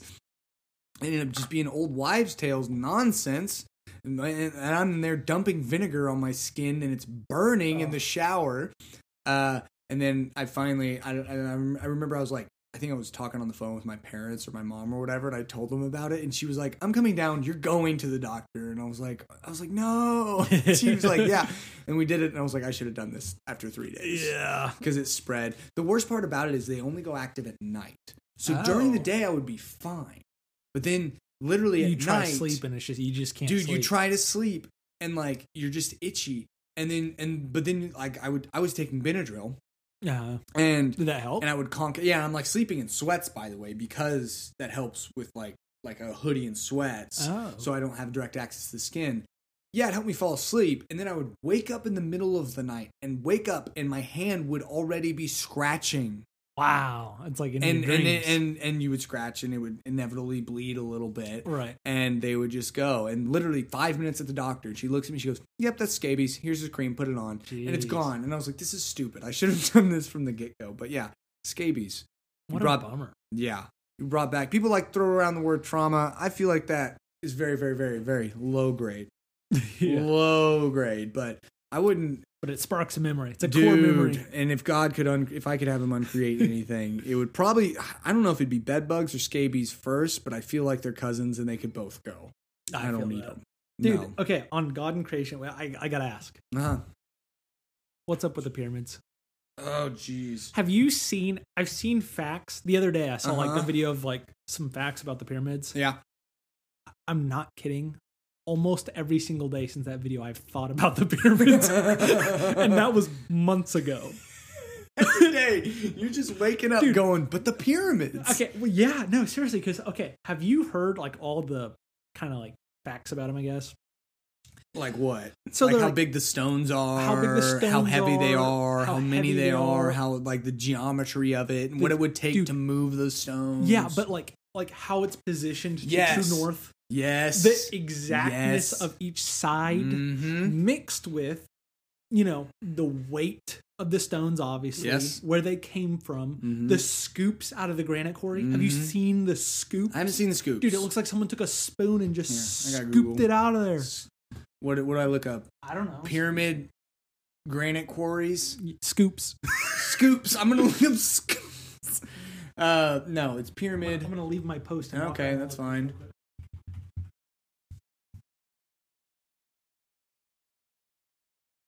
No, anything? This? Scoops. We'll just add scoops to it and see what happens. That? Yeah, click on that. What? Dude, so let me go back to this mic over So here. that's like granite, and it just scoops out of it? It literally I see looks this. like someone took. It literally looks like someone took scoops out of the granite. No, I see this, yeah. So if you look up, just look up Egypt Pyramid Granite Scoop. No, that is weird. Okay. It's like an ice cream scoop. So right? It's granite though. That's it. So here's my question for you: How do you think the pyramids were made? I have a theory. Well, actually, so I'm glad you brought that up because I don't know if you've seen Graham Hancock's Ancient Apocalypse on Netflix. I have not. Oh, this'll, because this is right in line with, he touches on the pyramids, but he talks about these other sites that are similar, where it's like they're positioned to true north and all these other different things. Yep. Highly advanced. His theory is essentially that there was more or less an ancient apocalypse 10,000-ish years ago, and it lasted for a while, and it was a series of catastrophic events. Sure. But prior to that, we actually had, because the general going theory is that There's lost technology.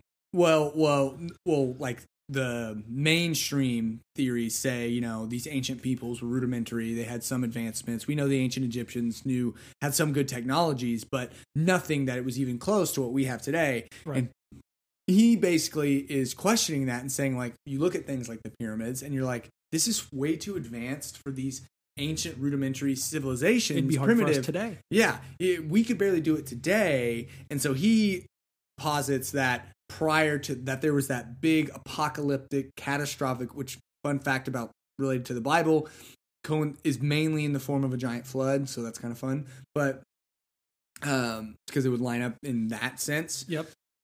And that's where a lot of cultures have an ancient flood narrative, and it lines up with the Young Adrias or something is what it's called.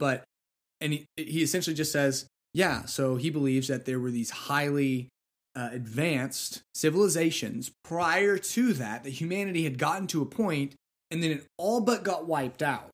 Okay. And then for some of these, there were some remnants, some people who survived, and then they brought and showed like the Mayans, the Aztecs, the Egyptians, and they brought pieces of that ancient, highly advanced technologies prior to the catastrophic events, and basically erected them and helped them build these things, right? Okay. But then those secrets were eventually lost because there was only a few survivors. And so when he said that, I was like, because, there's the show Ancient Aliens, and people just see aliens built the pyramids, and I don't know where I stand on aliens, but so his, to me, is the one that makes really the most sense, and then I buy into it. I'm like, I have no reason to not believe that humans didn't reach this crazy peak of technology and advancement, and then there's a bunch of lost technology and inexplicable things. Like it's kind of arrogant to be like, we're the peak of humanity now. Well, dude, I have a very similar but like slightly different theory than that. Okay.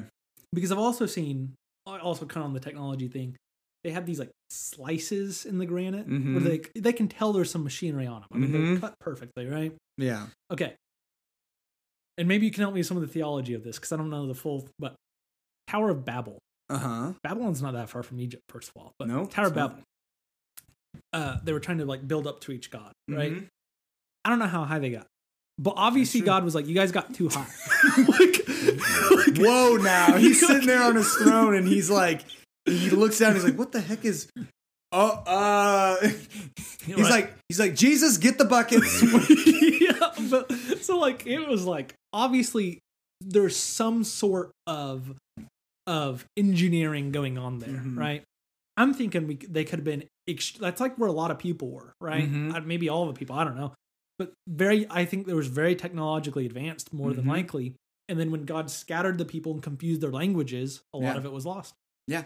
Well, I can totally buy into that. Well, and you know that actually there's a lot about ancient Babylon as far as like the Hanging Gardens and different things about it.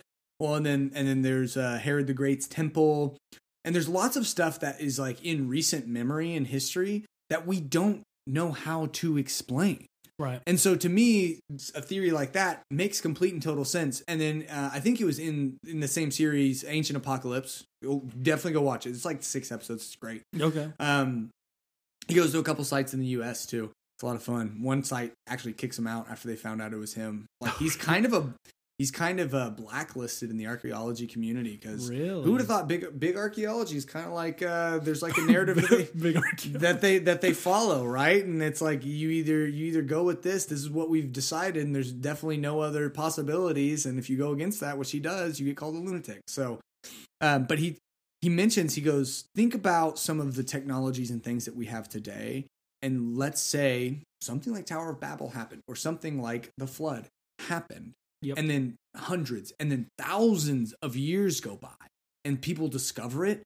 What would be left, and what would they discover, and how would they be able to decipher it? Right. How much would be lost, especially with how digital today's world is? How much would be lost if we experienced some crazy apocalypse or something that like wiped us out, what COVID was supposed to be, whatever. It's true. And when he said that, I was like, oh, that actually makes sense, right? And same with Tower of Babel. You get confused and all that stuff, and it spreads out over the world. It's like, yeah, a bunch of that is probably lost. But then remnants of that are probably carried to different parts of the world, and that's where you get like the what are they called? The Nazca lines in South America that they don't know, that are like these giant drawings in the rock on the ground that you see from the sky.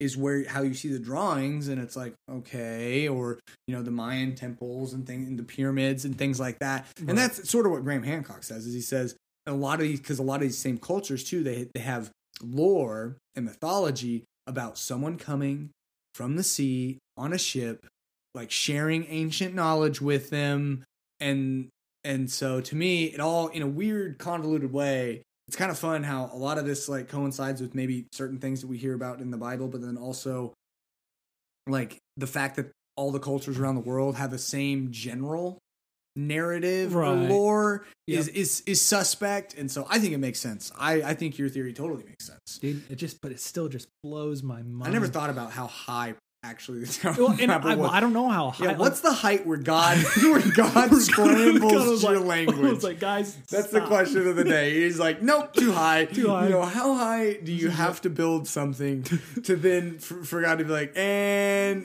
like it's cool if it's below this. If we're below this, once you hit that point though, look like, too close to heaven, we're gonna have to strike you down. Yep. That's fine, right? Well, that's funny though, huh? Yeah, that's what I think, because I think it's preposterous to just that there's no explanation and they have no idea, but then they pretend like it's no advanced civilizations that we don't know about. Right. And it's like, there has to be. There's got to be something. Because it would make sense that there's an ebb and flow, right? So you get highly advanced, and then catastrophic things happen, things break down, and then you almost have to start over and build from nothing, and you build on the remnants, and then where are we at now? We're highly advanced. Right. So it can make you a little nervous that like, are we getting close to that cliff? Yeah. Are we getting, Russia gets too desperate.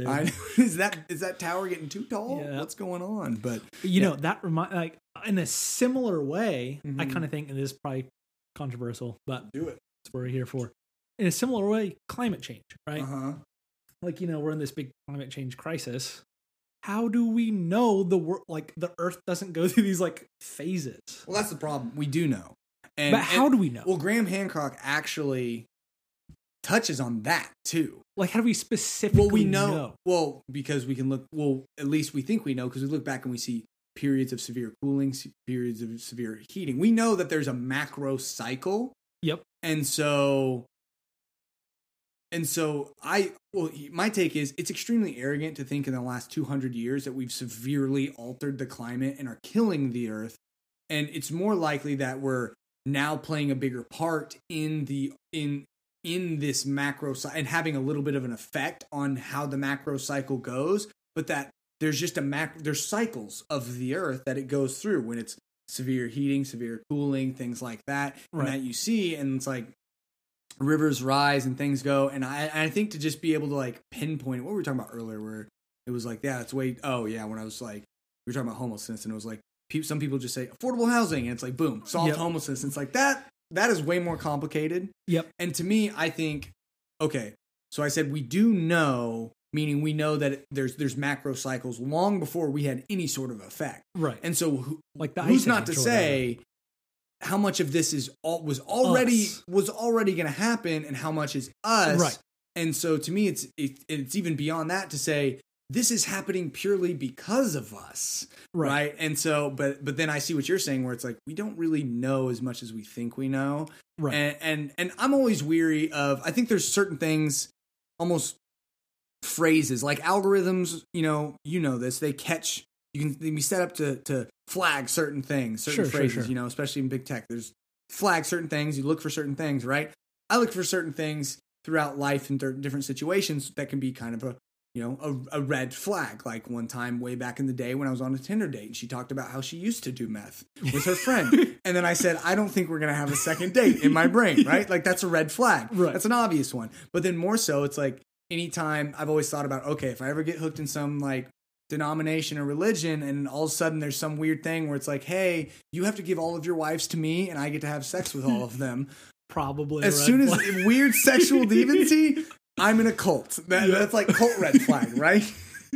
Right, and then imagine it just hits you that like you're in a cult, like, dude. I can't even. That moment hits you like, oh man, I'm in a cult. Well, and that's why I make sure I think about this a lot. It's like if I'm ever in a situation and there's ever some weird instance where it's like one dude gets all the wives now or something weird like that, I'm gonna be like, oh, I think I'm in a cult. I just and have that, and I pre-decided. And then the other one is anytime anyone wants to try and predict the apocalypse, like all the crazy Christians that are like, God's coming back this date. I'm like, it explicitly says in the Bible, you don't know. And we also know that God operates on a different timeline in terms of how long things take. Right. And then the same is true with anytime anyone's like, in 5 years, this is going to happen. It's going to be irreversible and it's going to be catastrophic, or in 10 years. Right. And my favorite thing to do is then, all right, so let's look back over the last 100 years at how many times people have predicted this. I mean, I think in the 70s or 80s, they said there was going to be an oil shortage in the next 20 years or something. And then we discover fracking and things and natural gas. And it's like we have more fossil fuels than ever. Right. Well, dude, in a similar way, and like, I'm not here to like question science or anything. Right. Like, obviously scientists have put in a lot of work. They know their research, but a lot of it's theory, right? Like, I don't get how they can like carbon date things and say this is X number of million years old. I'm assuming they're looking at a pattern of, isn't it like carbon deterioration or half-life or whatever, something of that. I don't know the exact thing, but I'm like, so that would be true, assuming there's no big thing that like we don't know that some big event did not affect that. Right. Like there could have been This is assuming it's just been a very gradual, natural cycle. Right. And that's one thing that it's assuming a pattern. That's one thing that Graham touches on too. He goes to this place.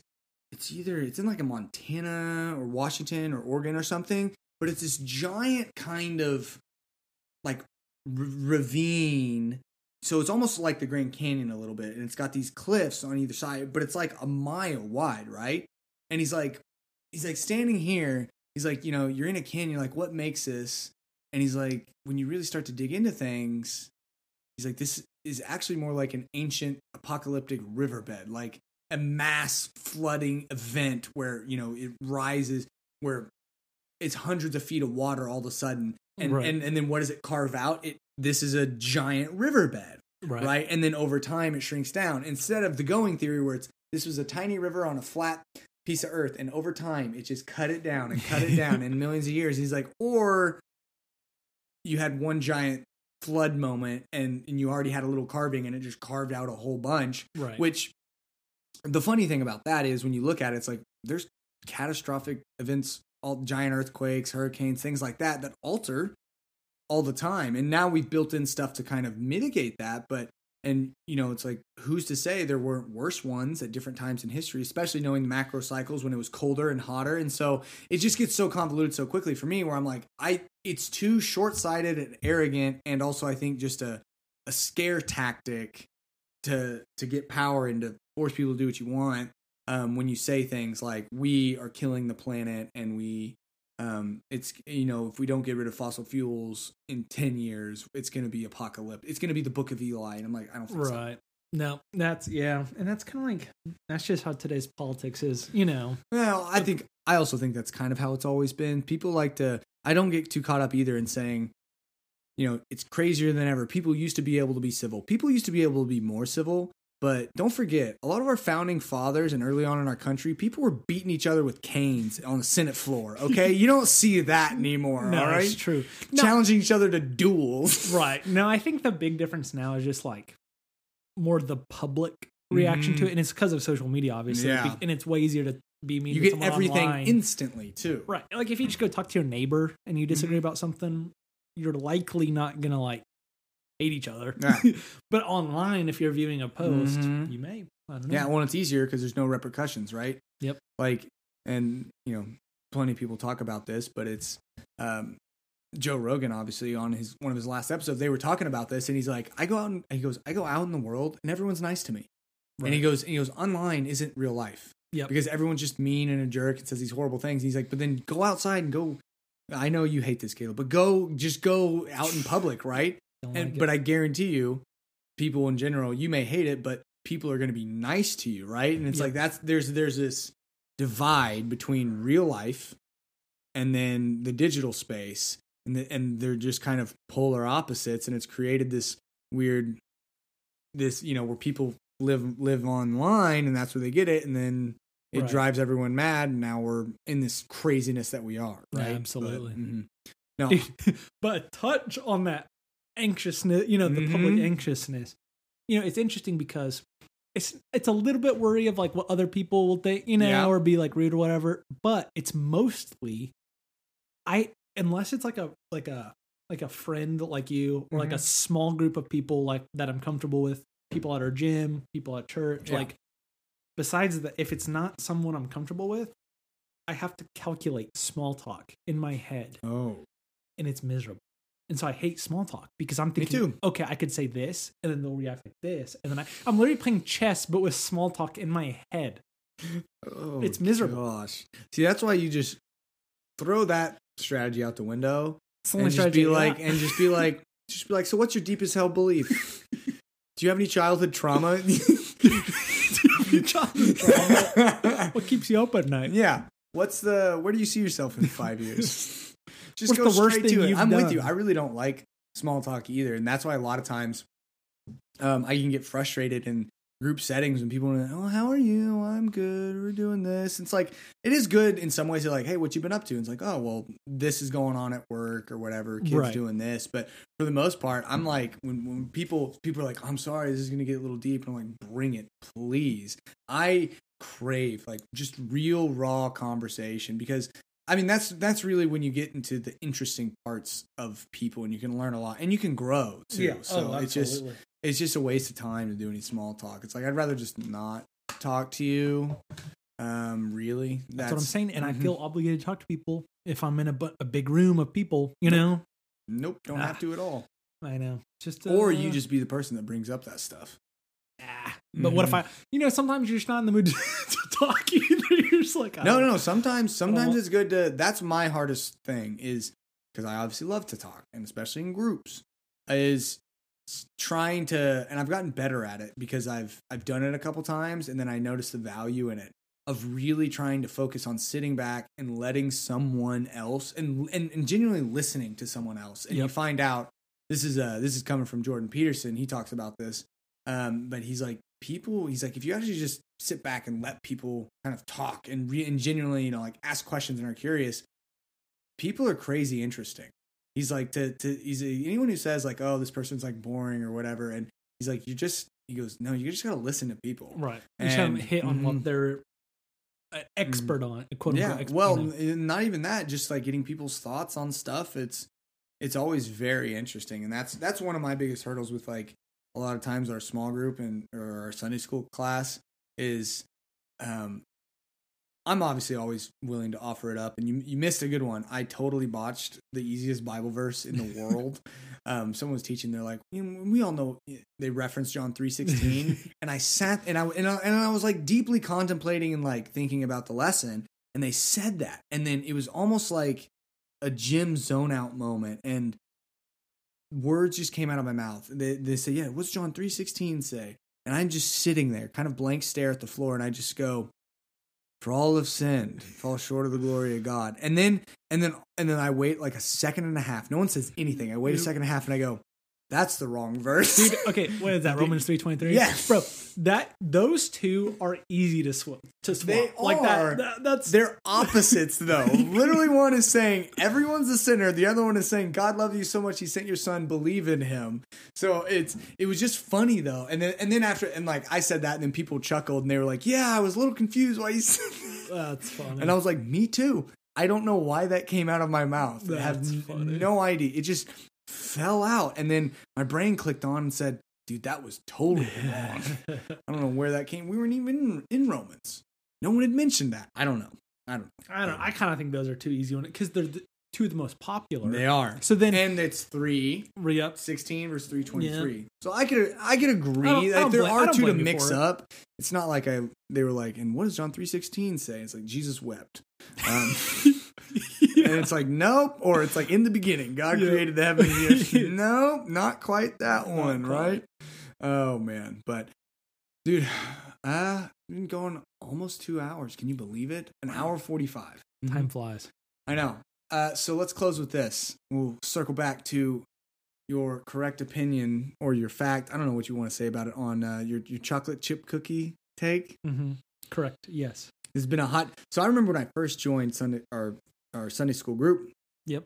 And you're an OG, been there forever, and well, at least I guess I still say that. I don't know at what point you missing so much. You miss X amount, and it's like, well, that doesn't change. That doesn't change the OG factor. No, it just changes the current status. Yes, you know, it's more past. I think I was there week 2, the second week that Quail Springs even offered the class. Dang.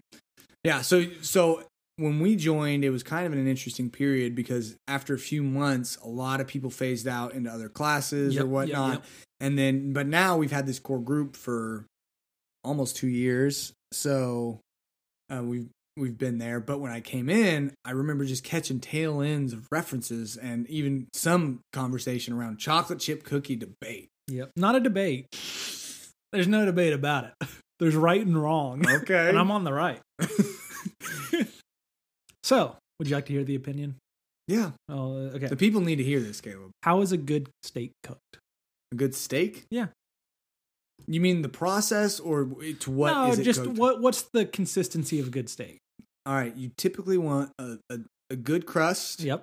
Okay. But you want a warm pink middle, right? That's juicy, that's flavorful. That's fair. And so you get a tiny bit of crunch on that outside when you bite into it, and with a lot of the seasoning, and then you just get that tender, moist, delicious. Wow, I want a steak right now.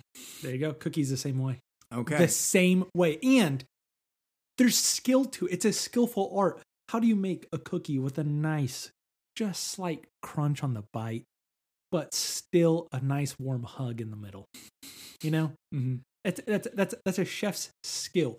Society, I repeat. Let me make this. Society as a whole severely undercooks their cookies.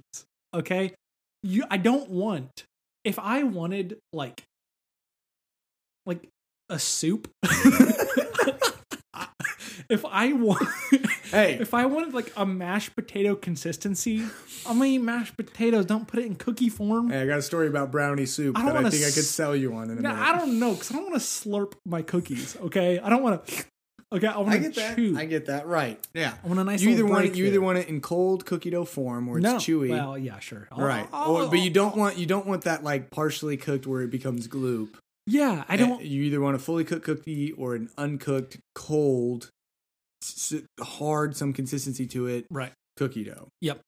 And I agree with that. So when I bite a cookie, I don't want to like drink it. Like it's in my mouth and I'm drinking it. I don't want that. I want a nice crunch, a couple more chews. Yeah. Some milk might complement it. Like, you know, I'm a fan of this guy named Nick Bear. He's a fitness influencer. Okay, I thought you were going to say he was a chocolate chip cookie influencer. He's a fitness influencer, but he makes supplements, BPN. Yeah. But one of the things he likes to eat, he calls sludge, right? Oh. And it's this like protein powder mixed with like milk and some other stuff, and it's just this like sticky consistency. And if you add milk to a gooey cookie in your mouth, I think sludge. Sludge is what you get. That's not what I want. I want a cookie You know? So do you think, I'm curious about this because I've experienced this. I've cooked some cookies before and out the gate, it's like they're gooey mush, can't pick them up, whatever. But cooling rack, give them an hour, cool off, and they finish out. So do you think that sometimes maybe people aren't letting them properly cool first? So do you think there's anything to that? Because I personally do. Yes, I think yes, sometimes... yeah. I think because I've done that where I've cooked cookies and I'm like, are they underdone? I was like, no, they're like kind of golden brown. Right. And then I just put them on the cooling rack and I come back in half an hour and I'm like, oh, it's hardened up a little bit, but it's still nice in the middle. I will admit that is part of it. Mm-hmm. With that, though, well, that is an occasional case, but majority of society undercooks their cookies. Now, with that, a lot of people heat up their cookies when they eat them. They like warm cookies. Yeah, who doesn't? I am of the opinion. I don't know if I want to be bold enough to say. You know what? I'm going to be bold enough. We're saying most foods are better cold. Most foods, dude. Okay, pizza. No. What? Not good pizza. Yeah. No. You can't. Pizza has evolved. You cannot. I will not get like a very classic, like Pizza Hut, Domino's, Little Caesars, which is a cross-board, Papa John's. All those are arguably, you can make that case for me. Fast food pizza, sure. But actual good pizza. Name a restaurant. Hideaway. Better cold. Pizzeria Gusto. Have I been there? I think I've been there. That one's super fancy, and you definitely don't want their pizza cold. I think I've... Because they put the kind of cheese on it that like goes bad. Cold. Listen, No. Hamburger? No. I used to think, whoa. No, absolutely. No. You're talking to someone who eats a burger every single... no bun, but I eat a burger every single day. I used to think a hamburger is disgusting. Cold? Better cold. No, I eat boneless chicken wings, which are really stop. chicken nuggets. No. I literally... You know what? I don't even like reheated burger. Reheated burgers. Today, gross. I did that for the first time, in a while, just because I was tired of having to clean and cook the pan every single time. I was like, I'll just cook some ahead of time.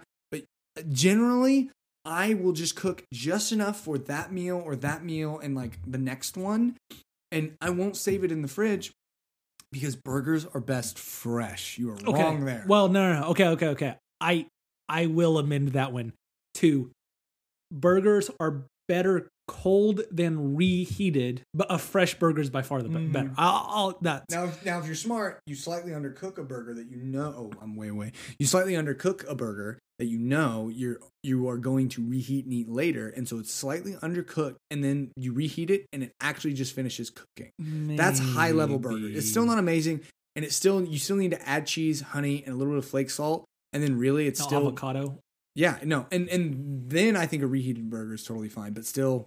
I would rather have a reheated than a cold burger. Okay, but the number one food that's better cold, number one, ice cream.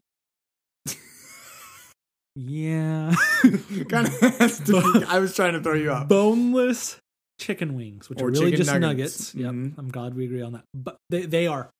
But I will cold. still eat them. The only reason I'm ever glad anyone ever orders boneless wings at a restaurant when I'm around, because I get embarrassed because they're not really wings. Yeah. Is when my wife orders them, and I know she's going to bring some home. Go head down. Yeah, like, go head down, look away. Wings. I like it when my wife orders them because I know there's going to be some in the fridge, and I can wake up and eat them for breakfast. I just don't. No. Dude, trust me. Have you ever tried it? No, I reheat them. No, dude. I'm telling you. I'm not even kidding. Yes, but I'm open to trying that. Do you eat them with ranch? Yes. Yeah, it's even better. I'm telling you. Okay. It's good, especially honey barbecue. Now, I don't know. I just really come to love good, fresh cooked food, and there's nothing like it. Yeah. I don't. Yeah, a little half-hearted. Yeah, no, absolutely. Give me fresh cooked anything, and it is better, and that is the best way to have it. Okay. Name one thing that not fresh cooked is not its best form. I'm talking like you sat down. Oh, they just finished cooking this. Not. It was Applebee's and they let the chicken sit in hot water for an hour and then someone orders that chicken. Well, okay, I gotta say, when I made the initial claim in my head, I was kind of thinking more reheated versus cold. Okay. But because you just said cold, I and know, I was like, I buy kind something of and wait for it to get cold, you misrepresented. animal. Although pizza, it's on the verge, but Pizza, boneless wings. Okay. Or in my opinion, I would prefer them cold. Mm-hmm. Well, I'd prefer a day-old boneless wing mm-hmm. out of the refrigerator than a fresh. Okay. Well, that's interesting because one of the mainstay listeners, Connor, I'm curious to know your thoughts because he's a wing guy. And Respect. Yeah. So he's definitely had leftovers before. So I don't know what he thinks on that. He'll give me feedback whenever he gets to listen to this. Well, now I gotta say, he will actually listen to this, unlike some people in this room. Traditional, well, dude, with some of the cold pizza talk I'm hearing over here, I don't know if I gotta. Look, I will stand by. I will stand by. If you have like Pizzeria Gusto pizza, which if people don't know what that is, it's essentially modern like what do they call it? Fire brick oven, whatever. They blast it for 90 seconds and it cooks the pizza. So it's like scorched in good ways. And so it's a little bit, we'll call it higher end pizza. To me, it absolutely has to be fresh, but like cold, I wouldn't even do it because, and that crust too is too thin where all the ingredients overnight would soak and make it too soggy and gross. But that's it. But generally, I could see why every other pizza would probably be just as good, if not better, cold. That's fair. But now traditional wings, not better cold, because the meat sticks to the bone too much. Yeah, you can't get the meat off. Mm-hmm. You can barely do that as is. Now, one more tangent. I know we're running out of time. No, running out of time, dude. I live here. You're the one who has to drive back to the country. Back to Jones. Back to good old Jones, the middle of Oklahoma. Yep. Literally. Amen. So, there's the big debate. Is water wet? And you'll get why I'm going here in just a second. I've also addressed this once upon a time in a very brief note. Okay. Can you remind me? You've addressed it on the podcast? Mm-hmm. Oh, can you refresh my memory? I'll tell you this. My kind of cop-out answer is I think these questions are kind of annoying and stupid and just semantic games. But in general, yes, water would be wet because water is what causes wetness. And so it's an inherent part of water that it is itself wet. But I can see where people could semantically argue that wetness is a factor of water being on something and water can't be on itself. Sure. But no, wetness is water. And so water is wet. Yes. Okay. So I say yes. I think it's a dumb question. And then I move on with my day. So I'll give you my brief initial opinion on it, and then something I learned that may have changed my opinion. Oh, here we go. So I would always say water is wet because I heard in some philosophy class, I had to take a philosophy class, and it was and this is what they talked about in the philosophy class. But it was like things have properties. Right? But the properties don't make the things. In programming, you have properties on things, mm-hmm. right? So we'd have a property called wetness or something mm-hmm. in programming. And so to be able to pass that property, something has to inherit from something. Mm. They have to inherit the wetness. So the water would have the property wetness. Mm-hmm. And then if water goes on to something, that property would come with it. So the mm-hmm. water would have to be wet. Mm-hmm. If that makes sense. Yep. But I was watching a Joe Rogan with Neil deGrasse Tyson. Oh, no. And they talked about this? No, they did not. Good. He said, okay, how do microwaves work? They emit radioactive waves that heat things up, and it heats up the water within things. It heats up the water within things. If you pulled out a cooked chicken breast out of your fridge right now, would you say that's wet? Yeah. You wouldn't say you'd take a bite of it and go, man, that's a nice, juicy, wet chicken breast. Yeah, there's water in chicken, bro. Okay, no. If you cooked a chicken breast and you put it in your fridge for like 2 days, and you pull it out, your opinion of it, your comment on it is, wow, that's nice and wet. Cold and wet. No, dude, it's dry. You're going, gosh, this is dry as the desert. Let me get some sauce. I don't do that. Well, here's the problem. It's the driest thing in the world. Here's the thing. Horrible. I don't do that, and so I don't know. I'm assuming here. I could be. Look, I could be a bold-faced liar right now. I don't. You know what? Let me back that up. I don't know. Okay. Probably not. Maybe. Let me enlighten you. You apparently have eaten dry. Yeah, I've tried. I try everything cold. It is dry and miserable. Okay, it's miserable. That should just be a YouTube channel or a TikTok page of just trying everything cold. Miserable, but it heats up. So it's wet. It has water in it. Or no. Yeah. So There's it moisture heats up, in it. so it has water in it. Yeah. But I wouldn't call it wet. Well, because even though when it has you the know water when you put in things in the fridge, unless they're vacuum sealed, moisture builds on them because of like and the condensation happens like anything ever, right? When you cool it in the fridge or Yep. things get frost on it in the But freezer. but eventually after the fridge so much, there's no like condensation. It's just Yeah. dry piece Mhm. of chicken. But that's- it heats up, so there's water in it. Yeah. But I wouldn't describe it as wet. I'd describe it as dry. yeah. So then I'm like, but man, water. the weird water's wet. no, but the weird thing about your chicken example is the problem is chicken is a dry food. Like it's very hard to cook good moist chicken. Like I rarely describe chicken as moist, and if I do, it's an anomaly. And That it's is a a good. wonderful That day, is a good right? point. That's a good And point. so generally people overcook chicken and you cook it and chicken dries out a lot. that is a good. And point. so I think it's a bad But example. it always has water in it though. yeah, and you most say it things dries do out a have lot. some level of water. But you say it dries out. Yes, it is described as dry in the sense of like, But wow, not this is dry. wet. There's not a lot of no because it's not moist. But it Some has people- water in it. Yes, But you wouldn't describe it as wet. No, So how is water wet? see, and this is why I hate this game. I'm just kidding. This is why because it okay. So technically speaking, yes, you could describe it as wet because there's still retaining moisture in it, but its level of wetness is so low that it would be described as dry compared to its uncooked form or its previous form. Right? It's like okay, if I have water in my cup right now, right? The inside of that is wet. Yep. I could, if I finish drinking the water, say, wow, this cup is empty. Is it really empty? No, there's still water on the inside of that cup, and the inside of that cup is still wet, but it is drier than it was when it was full of water. And so, in perspective of, in reference to that, Yep. it is dry, right? I appreciate that. Dave. Right, like I'll accept it. 40% humidity versus 80% humidity. Wow, this place is dry. No, there's still humidity in the air. There's moisture present, but it's less moisture, comparatively speaking, to maybe what you're used to or adapted to. And so it's dry, right? That's fair. I'll accept And so that. the chicken has water in it, clearly, because it heats up in the microwave, because on some level, everything virtually has some level of water. Yep. And so this is why I hate that question, because people try and do little gotchas like that. Whoa, And not that was you. a little gotcha. Yeah, it is. It's a semantic game. No, I am wondering why this dry piece of chicken that I'm eating is heating up in the microwave gets affected by water. It's Because it's not to. Well, it's a confusion thing. I'm confused. The only things that are totally devoid of moisture are MREs and astronaut food, and we've all seen those shriveled. Now, have you ever? It's chalk. Yeah, that's fair. Yeah, That's like fair. the ice cream sandwiches I got when I was a kid and went to when it was still called the Omniplex, and it's like it's space food. And it's like it's so gross, but you like it because you're a kid and you want to be an astronaut.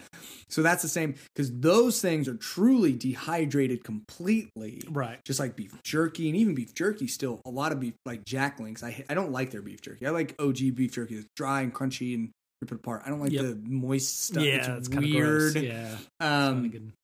yeah. So when you think about it, really, to be completely devoid of moisture would mean you're completely dehydrated food, and so there's always going to be some form of water, even though it could be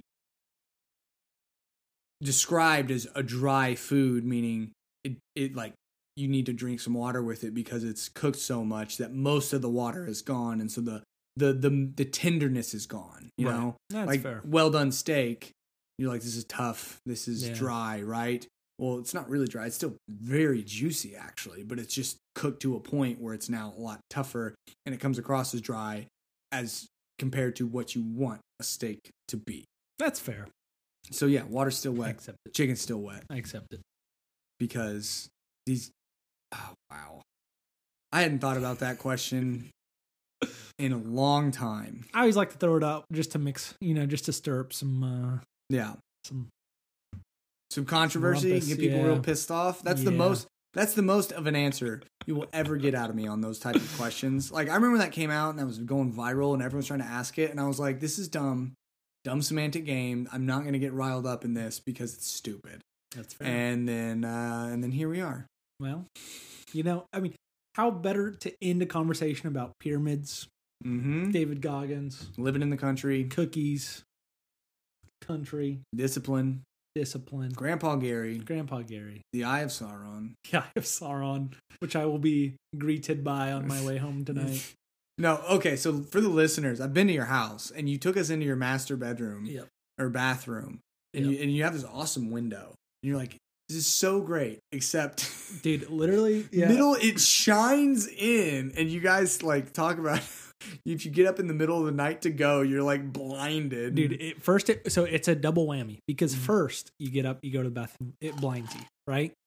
Then you're leaving and it puts a shadow. By the way, just for the listeners, it's 20 acres of property. It's probably, I don't know, like 10 acres away. No, well, I know it's at least a quarter mile away because I measured it. It's that far? It's that far. It will imprint my shadow onto my blinds and it scares me. You think someone's Walking in there out of somewhere? I'm walking out my bathroom like, oh my gosh, someone's outside of my window. It's not. It's my shadow from Grandpa Gary's light a quarter mile away. Every night, little microdosing trauma for yourself. Yep. Making yourself paranoid. Then you're going to get your own light on the outside that other window. Yep. Because that shadow makes you paranoid that someone's always outside. Yeah. Oh gosh, incredible. We don't need stars. No, not when Grandpa Gary has a star. He is the star. He grabbed one out of the sky, put it on his power, had the OG&E rig it up on his power pole, and you got your own star. Yeah. It's the Grandpa Gary star. Well, I think that's a good place to wrap it up. We had a lot of fun. Just over 2 hours. Good conversation. I know. Anyone who's listened this far, kudos to you. Kudos. Longer than I've if you listen to just this episode, you've listened to more of this podcast than Caleb has ever listened, which just proves to you don't have to be a listener to be on this podcast. I think I've listened I'm generous. I'm like Xerxes in 300. I'm a generous God King, right?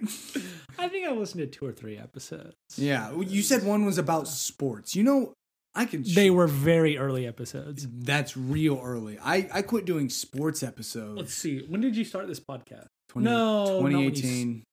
Okay. I want to say it was... I didn't know you then. It was either... I want to say it was... I was married. I want to say it was... Jeez, I'm only in the 300s. I've done a lot of episodes. I want to say I listened to them in either late 2020 or early 2021. Yeah, because I think that's when we did. Yeah, no, there's college football, NFL, all the sports, and that's in late 2021. Well, there you go. Okay, late 2021 or early 2021. Into 2021, I was still doing them, and then let's see, sports in November, sports in December. Did it dip into 2022? Oh no, it didn't dip into 2022 because that's when we were, that's when I switched a lot of stuff up. Switched up the logo. That's when we hit the nomad life. We're living in Denver. So, yeah, things changed a lot. And then I started doing fun stuff, like book reviews and whatnot. But, yeah, man. Well. Any final thoughts? Nope. I can say this to the listeners. Let's get that chocolate chip cookie feedback, folks. Let's talk about this. All right. Correct answers only.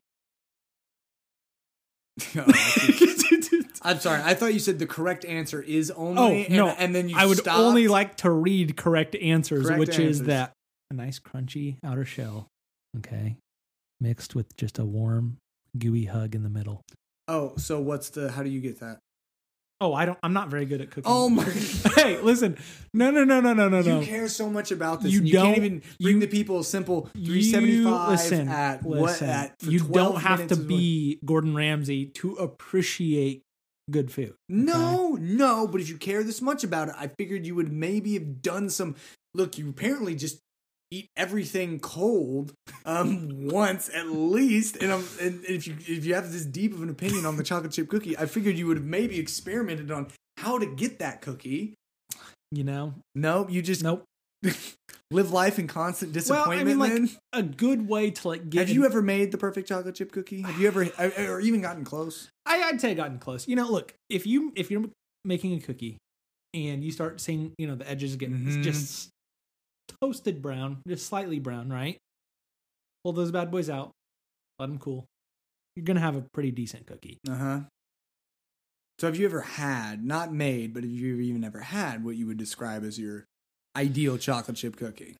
Yeah, I mean, there have been a couple, like, I feel like I'm going to be judged for this. Yeah, probably. I think welcome to being on the podcast, dude. I think I'm going for it anyways. You know how many dumb things well, I've I meant said judged on by, this? I think I meant judged by you, not the people. Probably.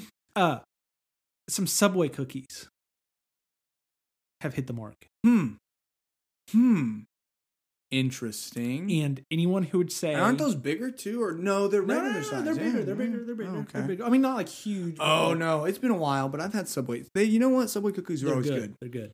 You know what's crazy since being carnivore and all this stuff? I can't tell you. I used to eat Subway regularly. I cannot tell you the last time I went to I don't even crave it. Really? I'm like, I drive by and I'm like, no thanks, Dude. dog. Well, yeah. I used to eat tons of fast food. Still eat some, but I did that little stint of animal diet, and a lot of my cravings just went away. Yeah, it's They incredible. Just went away. They'll come back. Don't worry. Oh, they already always did do. because I switched back, and then they already came. Oh, actually, before we close, I never got to brownie soup. You said you don't want your cookies to be soup. I don't want my brownies to be soup either. Shh. Let me give you a little tale here. All right, I'll- listeners, stick with us for a little bit longer. If you haven't heard the brownie soup story, it's worth it. So we're hanging out. It's me, my best friend and his wife, and then my sister. And we're up at my parents' house in Enid. And my sister Rachel is like, "Hey, I want to make some brownies, right?"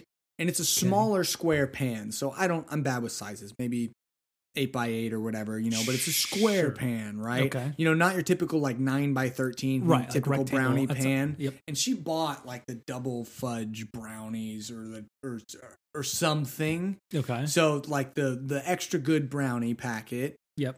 And then she didn't want her brownies she wanted them to be good, solid brownies. She wanted to be sure they were good, like thick boys, solid, good fudgy brownies. Yep. So she doubled that recipe in the tiny pan. Okay. So, and those 8x8 pans are maybe, 2.5 inches Not tall. super- yep. And it went to the brim. Yeah. So it Dang. was to the top, right?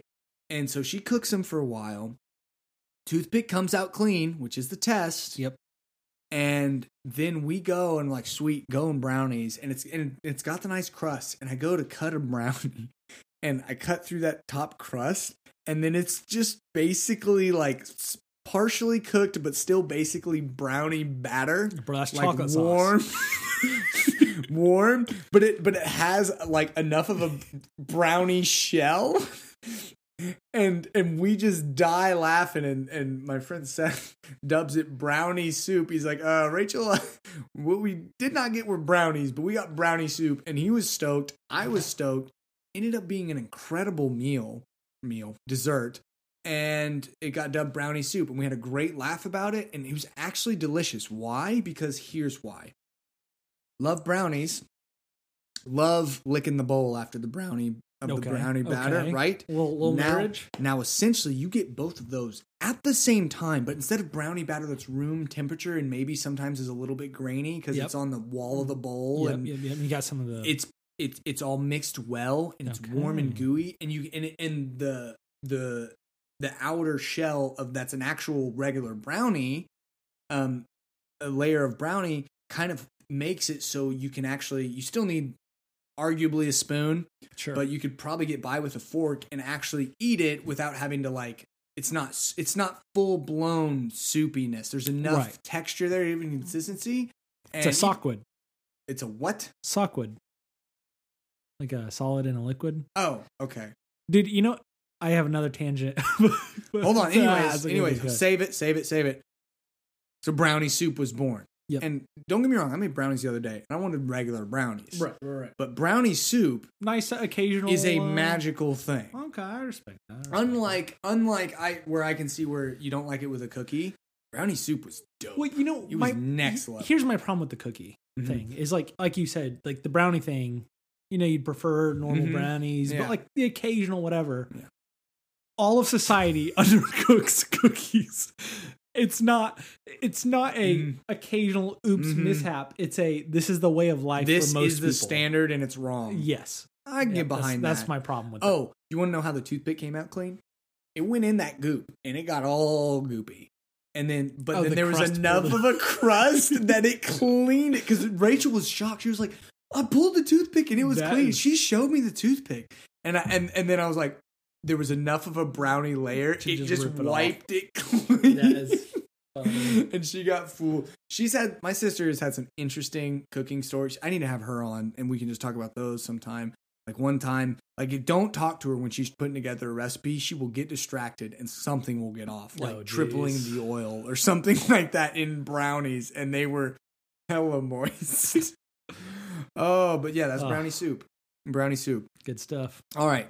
I won't let you explore that last tangent. What was it about? Just tell me what it was about. I can't remember. We can wrap Oh, up. we'll wrap it. I then. can't remember. We actually will wrap it 10 minutes after we initially started trying to wrap it. So thank you to everyone who made it this far. If you did, like we said earlier, you've listened to more of this podcast than Caleb has just by listening to this episode. Well, whoa. Have I listened to this episode? Technically? By the time it came out? No, I mean like No. I I'm making the episode, so have I listened to the episode? I know you like semantic games here, so I will having a conversation, you'll remember some of the conversation, and I don't really I've listened to some episodes, but we'll count it. let's go. Because it takes way more effort to come here to sit down and to have this conversation than it does to just go on your phone, go to the podcast page and listen to a podcast. So this can count for several episodes, even like 3, Let's 4. go. No more than 5, but 3 to 5. We can count it for that. So yeah, but no. Here can be my final question because a lot of people are nervous and feel weird about this. Yeah. How was it? What'd you think? Dude, a lot of fun just hanging with my homie Not Gus. hard. No, not hard at all. Not hard. It's weird because, we talk about my social anxiety or whatever. Yeah. One-on-one, like stuff like Mhm. this with like friends. Yeah. I'll enjoy it. Yeah, because there's none of that unknown stranger danger type Right. mindset. Plus, I have a lot of like hot takes, Mhm, you do, and that's why we get along so well. That's why I love it. I love it. When I come into class and Caleb's there, I'm like, yes, I'm we're gonna ready have for a some hot take. fun today. Let's go. What was the other question? Oh, is this your first podcast to be on? My first podcast. Yes, it's 2 for 2 right now. Gabe's first, you're first. My first. Keep it coming. My first So, time. Yeah, get people on here though. I'd like to make this more regular, just to have people on, have repeat offenders like yourself, back on. I think that'd be fun to almost do it like maybe one episode a week, but if I could have it that frequently, but even just a few times a month, where it's like have someone come sit down and they're just here, and I didn't even get to the stuff I wanted to talk about. I'll save that for Wednesday, but and because that happens so much, but yeah. So thank you everyone for listening this far. You are a trooper. You deserve to come on the podcast, and you might even get a double listen for listening to this episode specifically. Let's get your takes on, let's see, what did we talk about? Cookies. Everything? Huh? Cookies. Definitely cookies. That matters. Discipline. Brownie soup, cold food, discipline and self-talk, fat shaming, climate change, Pyramids. who built the pyramids. Look, take your pick of an answer, all right? Now, Shane, I know, old man Shane, I know it may be overloading. Let's just do it. So you don't know about this because you don't listen to the podcast, but Shane, he's super old. And we love to make fun of him for it. But the only way that he will give me feedback on the podcast is via Snapchat. I re-downloaded Snapchat just because he wouldn't text me. He wouldn't, I don't know, do anything at Facebook, whatever. He uses Snapchat. And he kept bugging me about it. I was like, get on Snapchat. Because we'd be hanging out and he snaps with our other friends. And I haven't had Snapchat for years. And he's just like, dude. And he starts talking about something. He's like, oh, yeah, that's right. You're on Snapchat. And then he got real into the podcast. And he would talk about it. And he's like, dude, you need to get Snapchat. That's the way I communicate. And so I had to re-download Snapchat. And it's the most inefficient way to get podcast feedback. Because I've started out just playing them on the speaker. He didn't like that. That's almost government status of inefficiency. Yeah. Well, it disappears. And so then I have to remember it immediately, write it down, or just be like, I'm just going to see what I can remember and see how this goes. But it is pretty funny because he's just kind of ranting. He'll just like pause it and in his car and just like, I get the raw, real take. So I enjoy it. But yeah, Shane, if it's too many questions, just pick one. You don't have to pick them all. So your snaps are long enough. But thank you, everyone, for listening. Thank you, Caleb, for being here. Thanks for having Hopefully me. we'll be back again. I would love to have everyone's feedback on anything we talked about.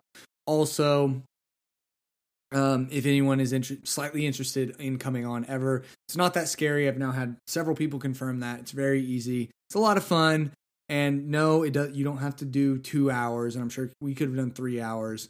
Some people, it's like tight 40 minutes and they're good, or an hour and they're tapped out, and that's fine. So whatever it may be, but make sure to share this around, actually listen to it, unlike Caleb, and leave a review, follow us on social media for new episodes, and tune in next time. But that'll do it for us here on the Rambling Viking. This time, this is your head Hanyok and the deaf Hanyok. That's your term because you don't listen to the show. But now you're a part of the show. That's fair. Oh. Anyways, that's us. We're signing off. Bye. Bye.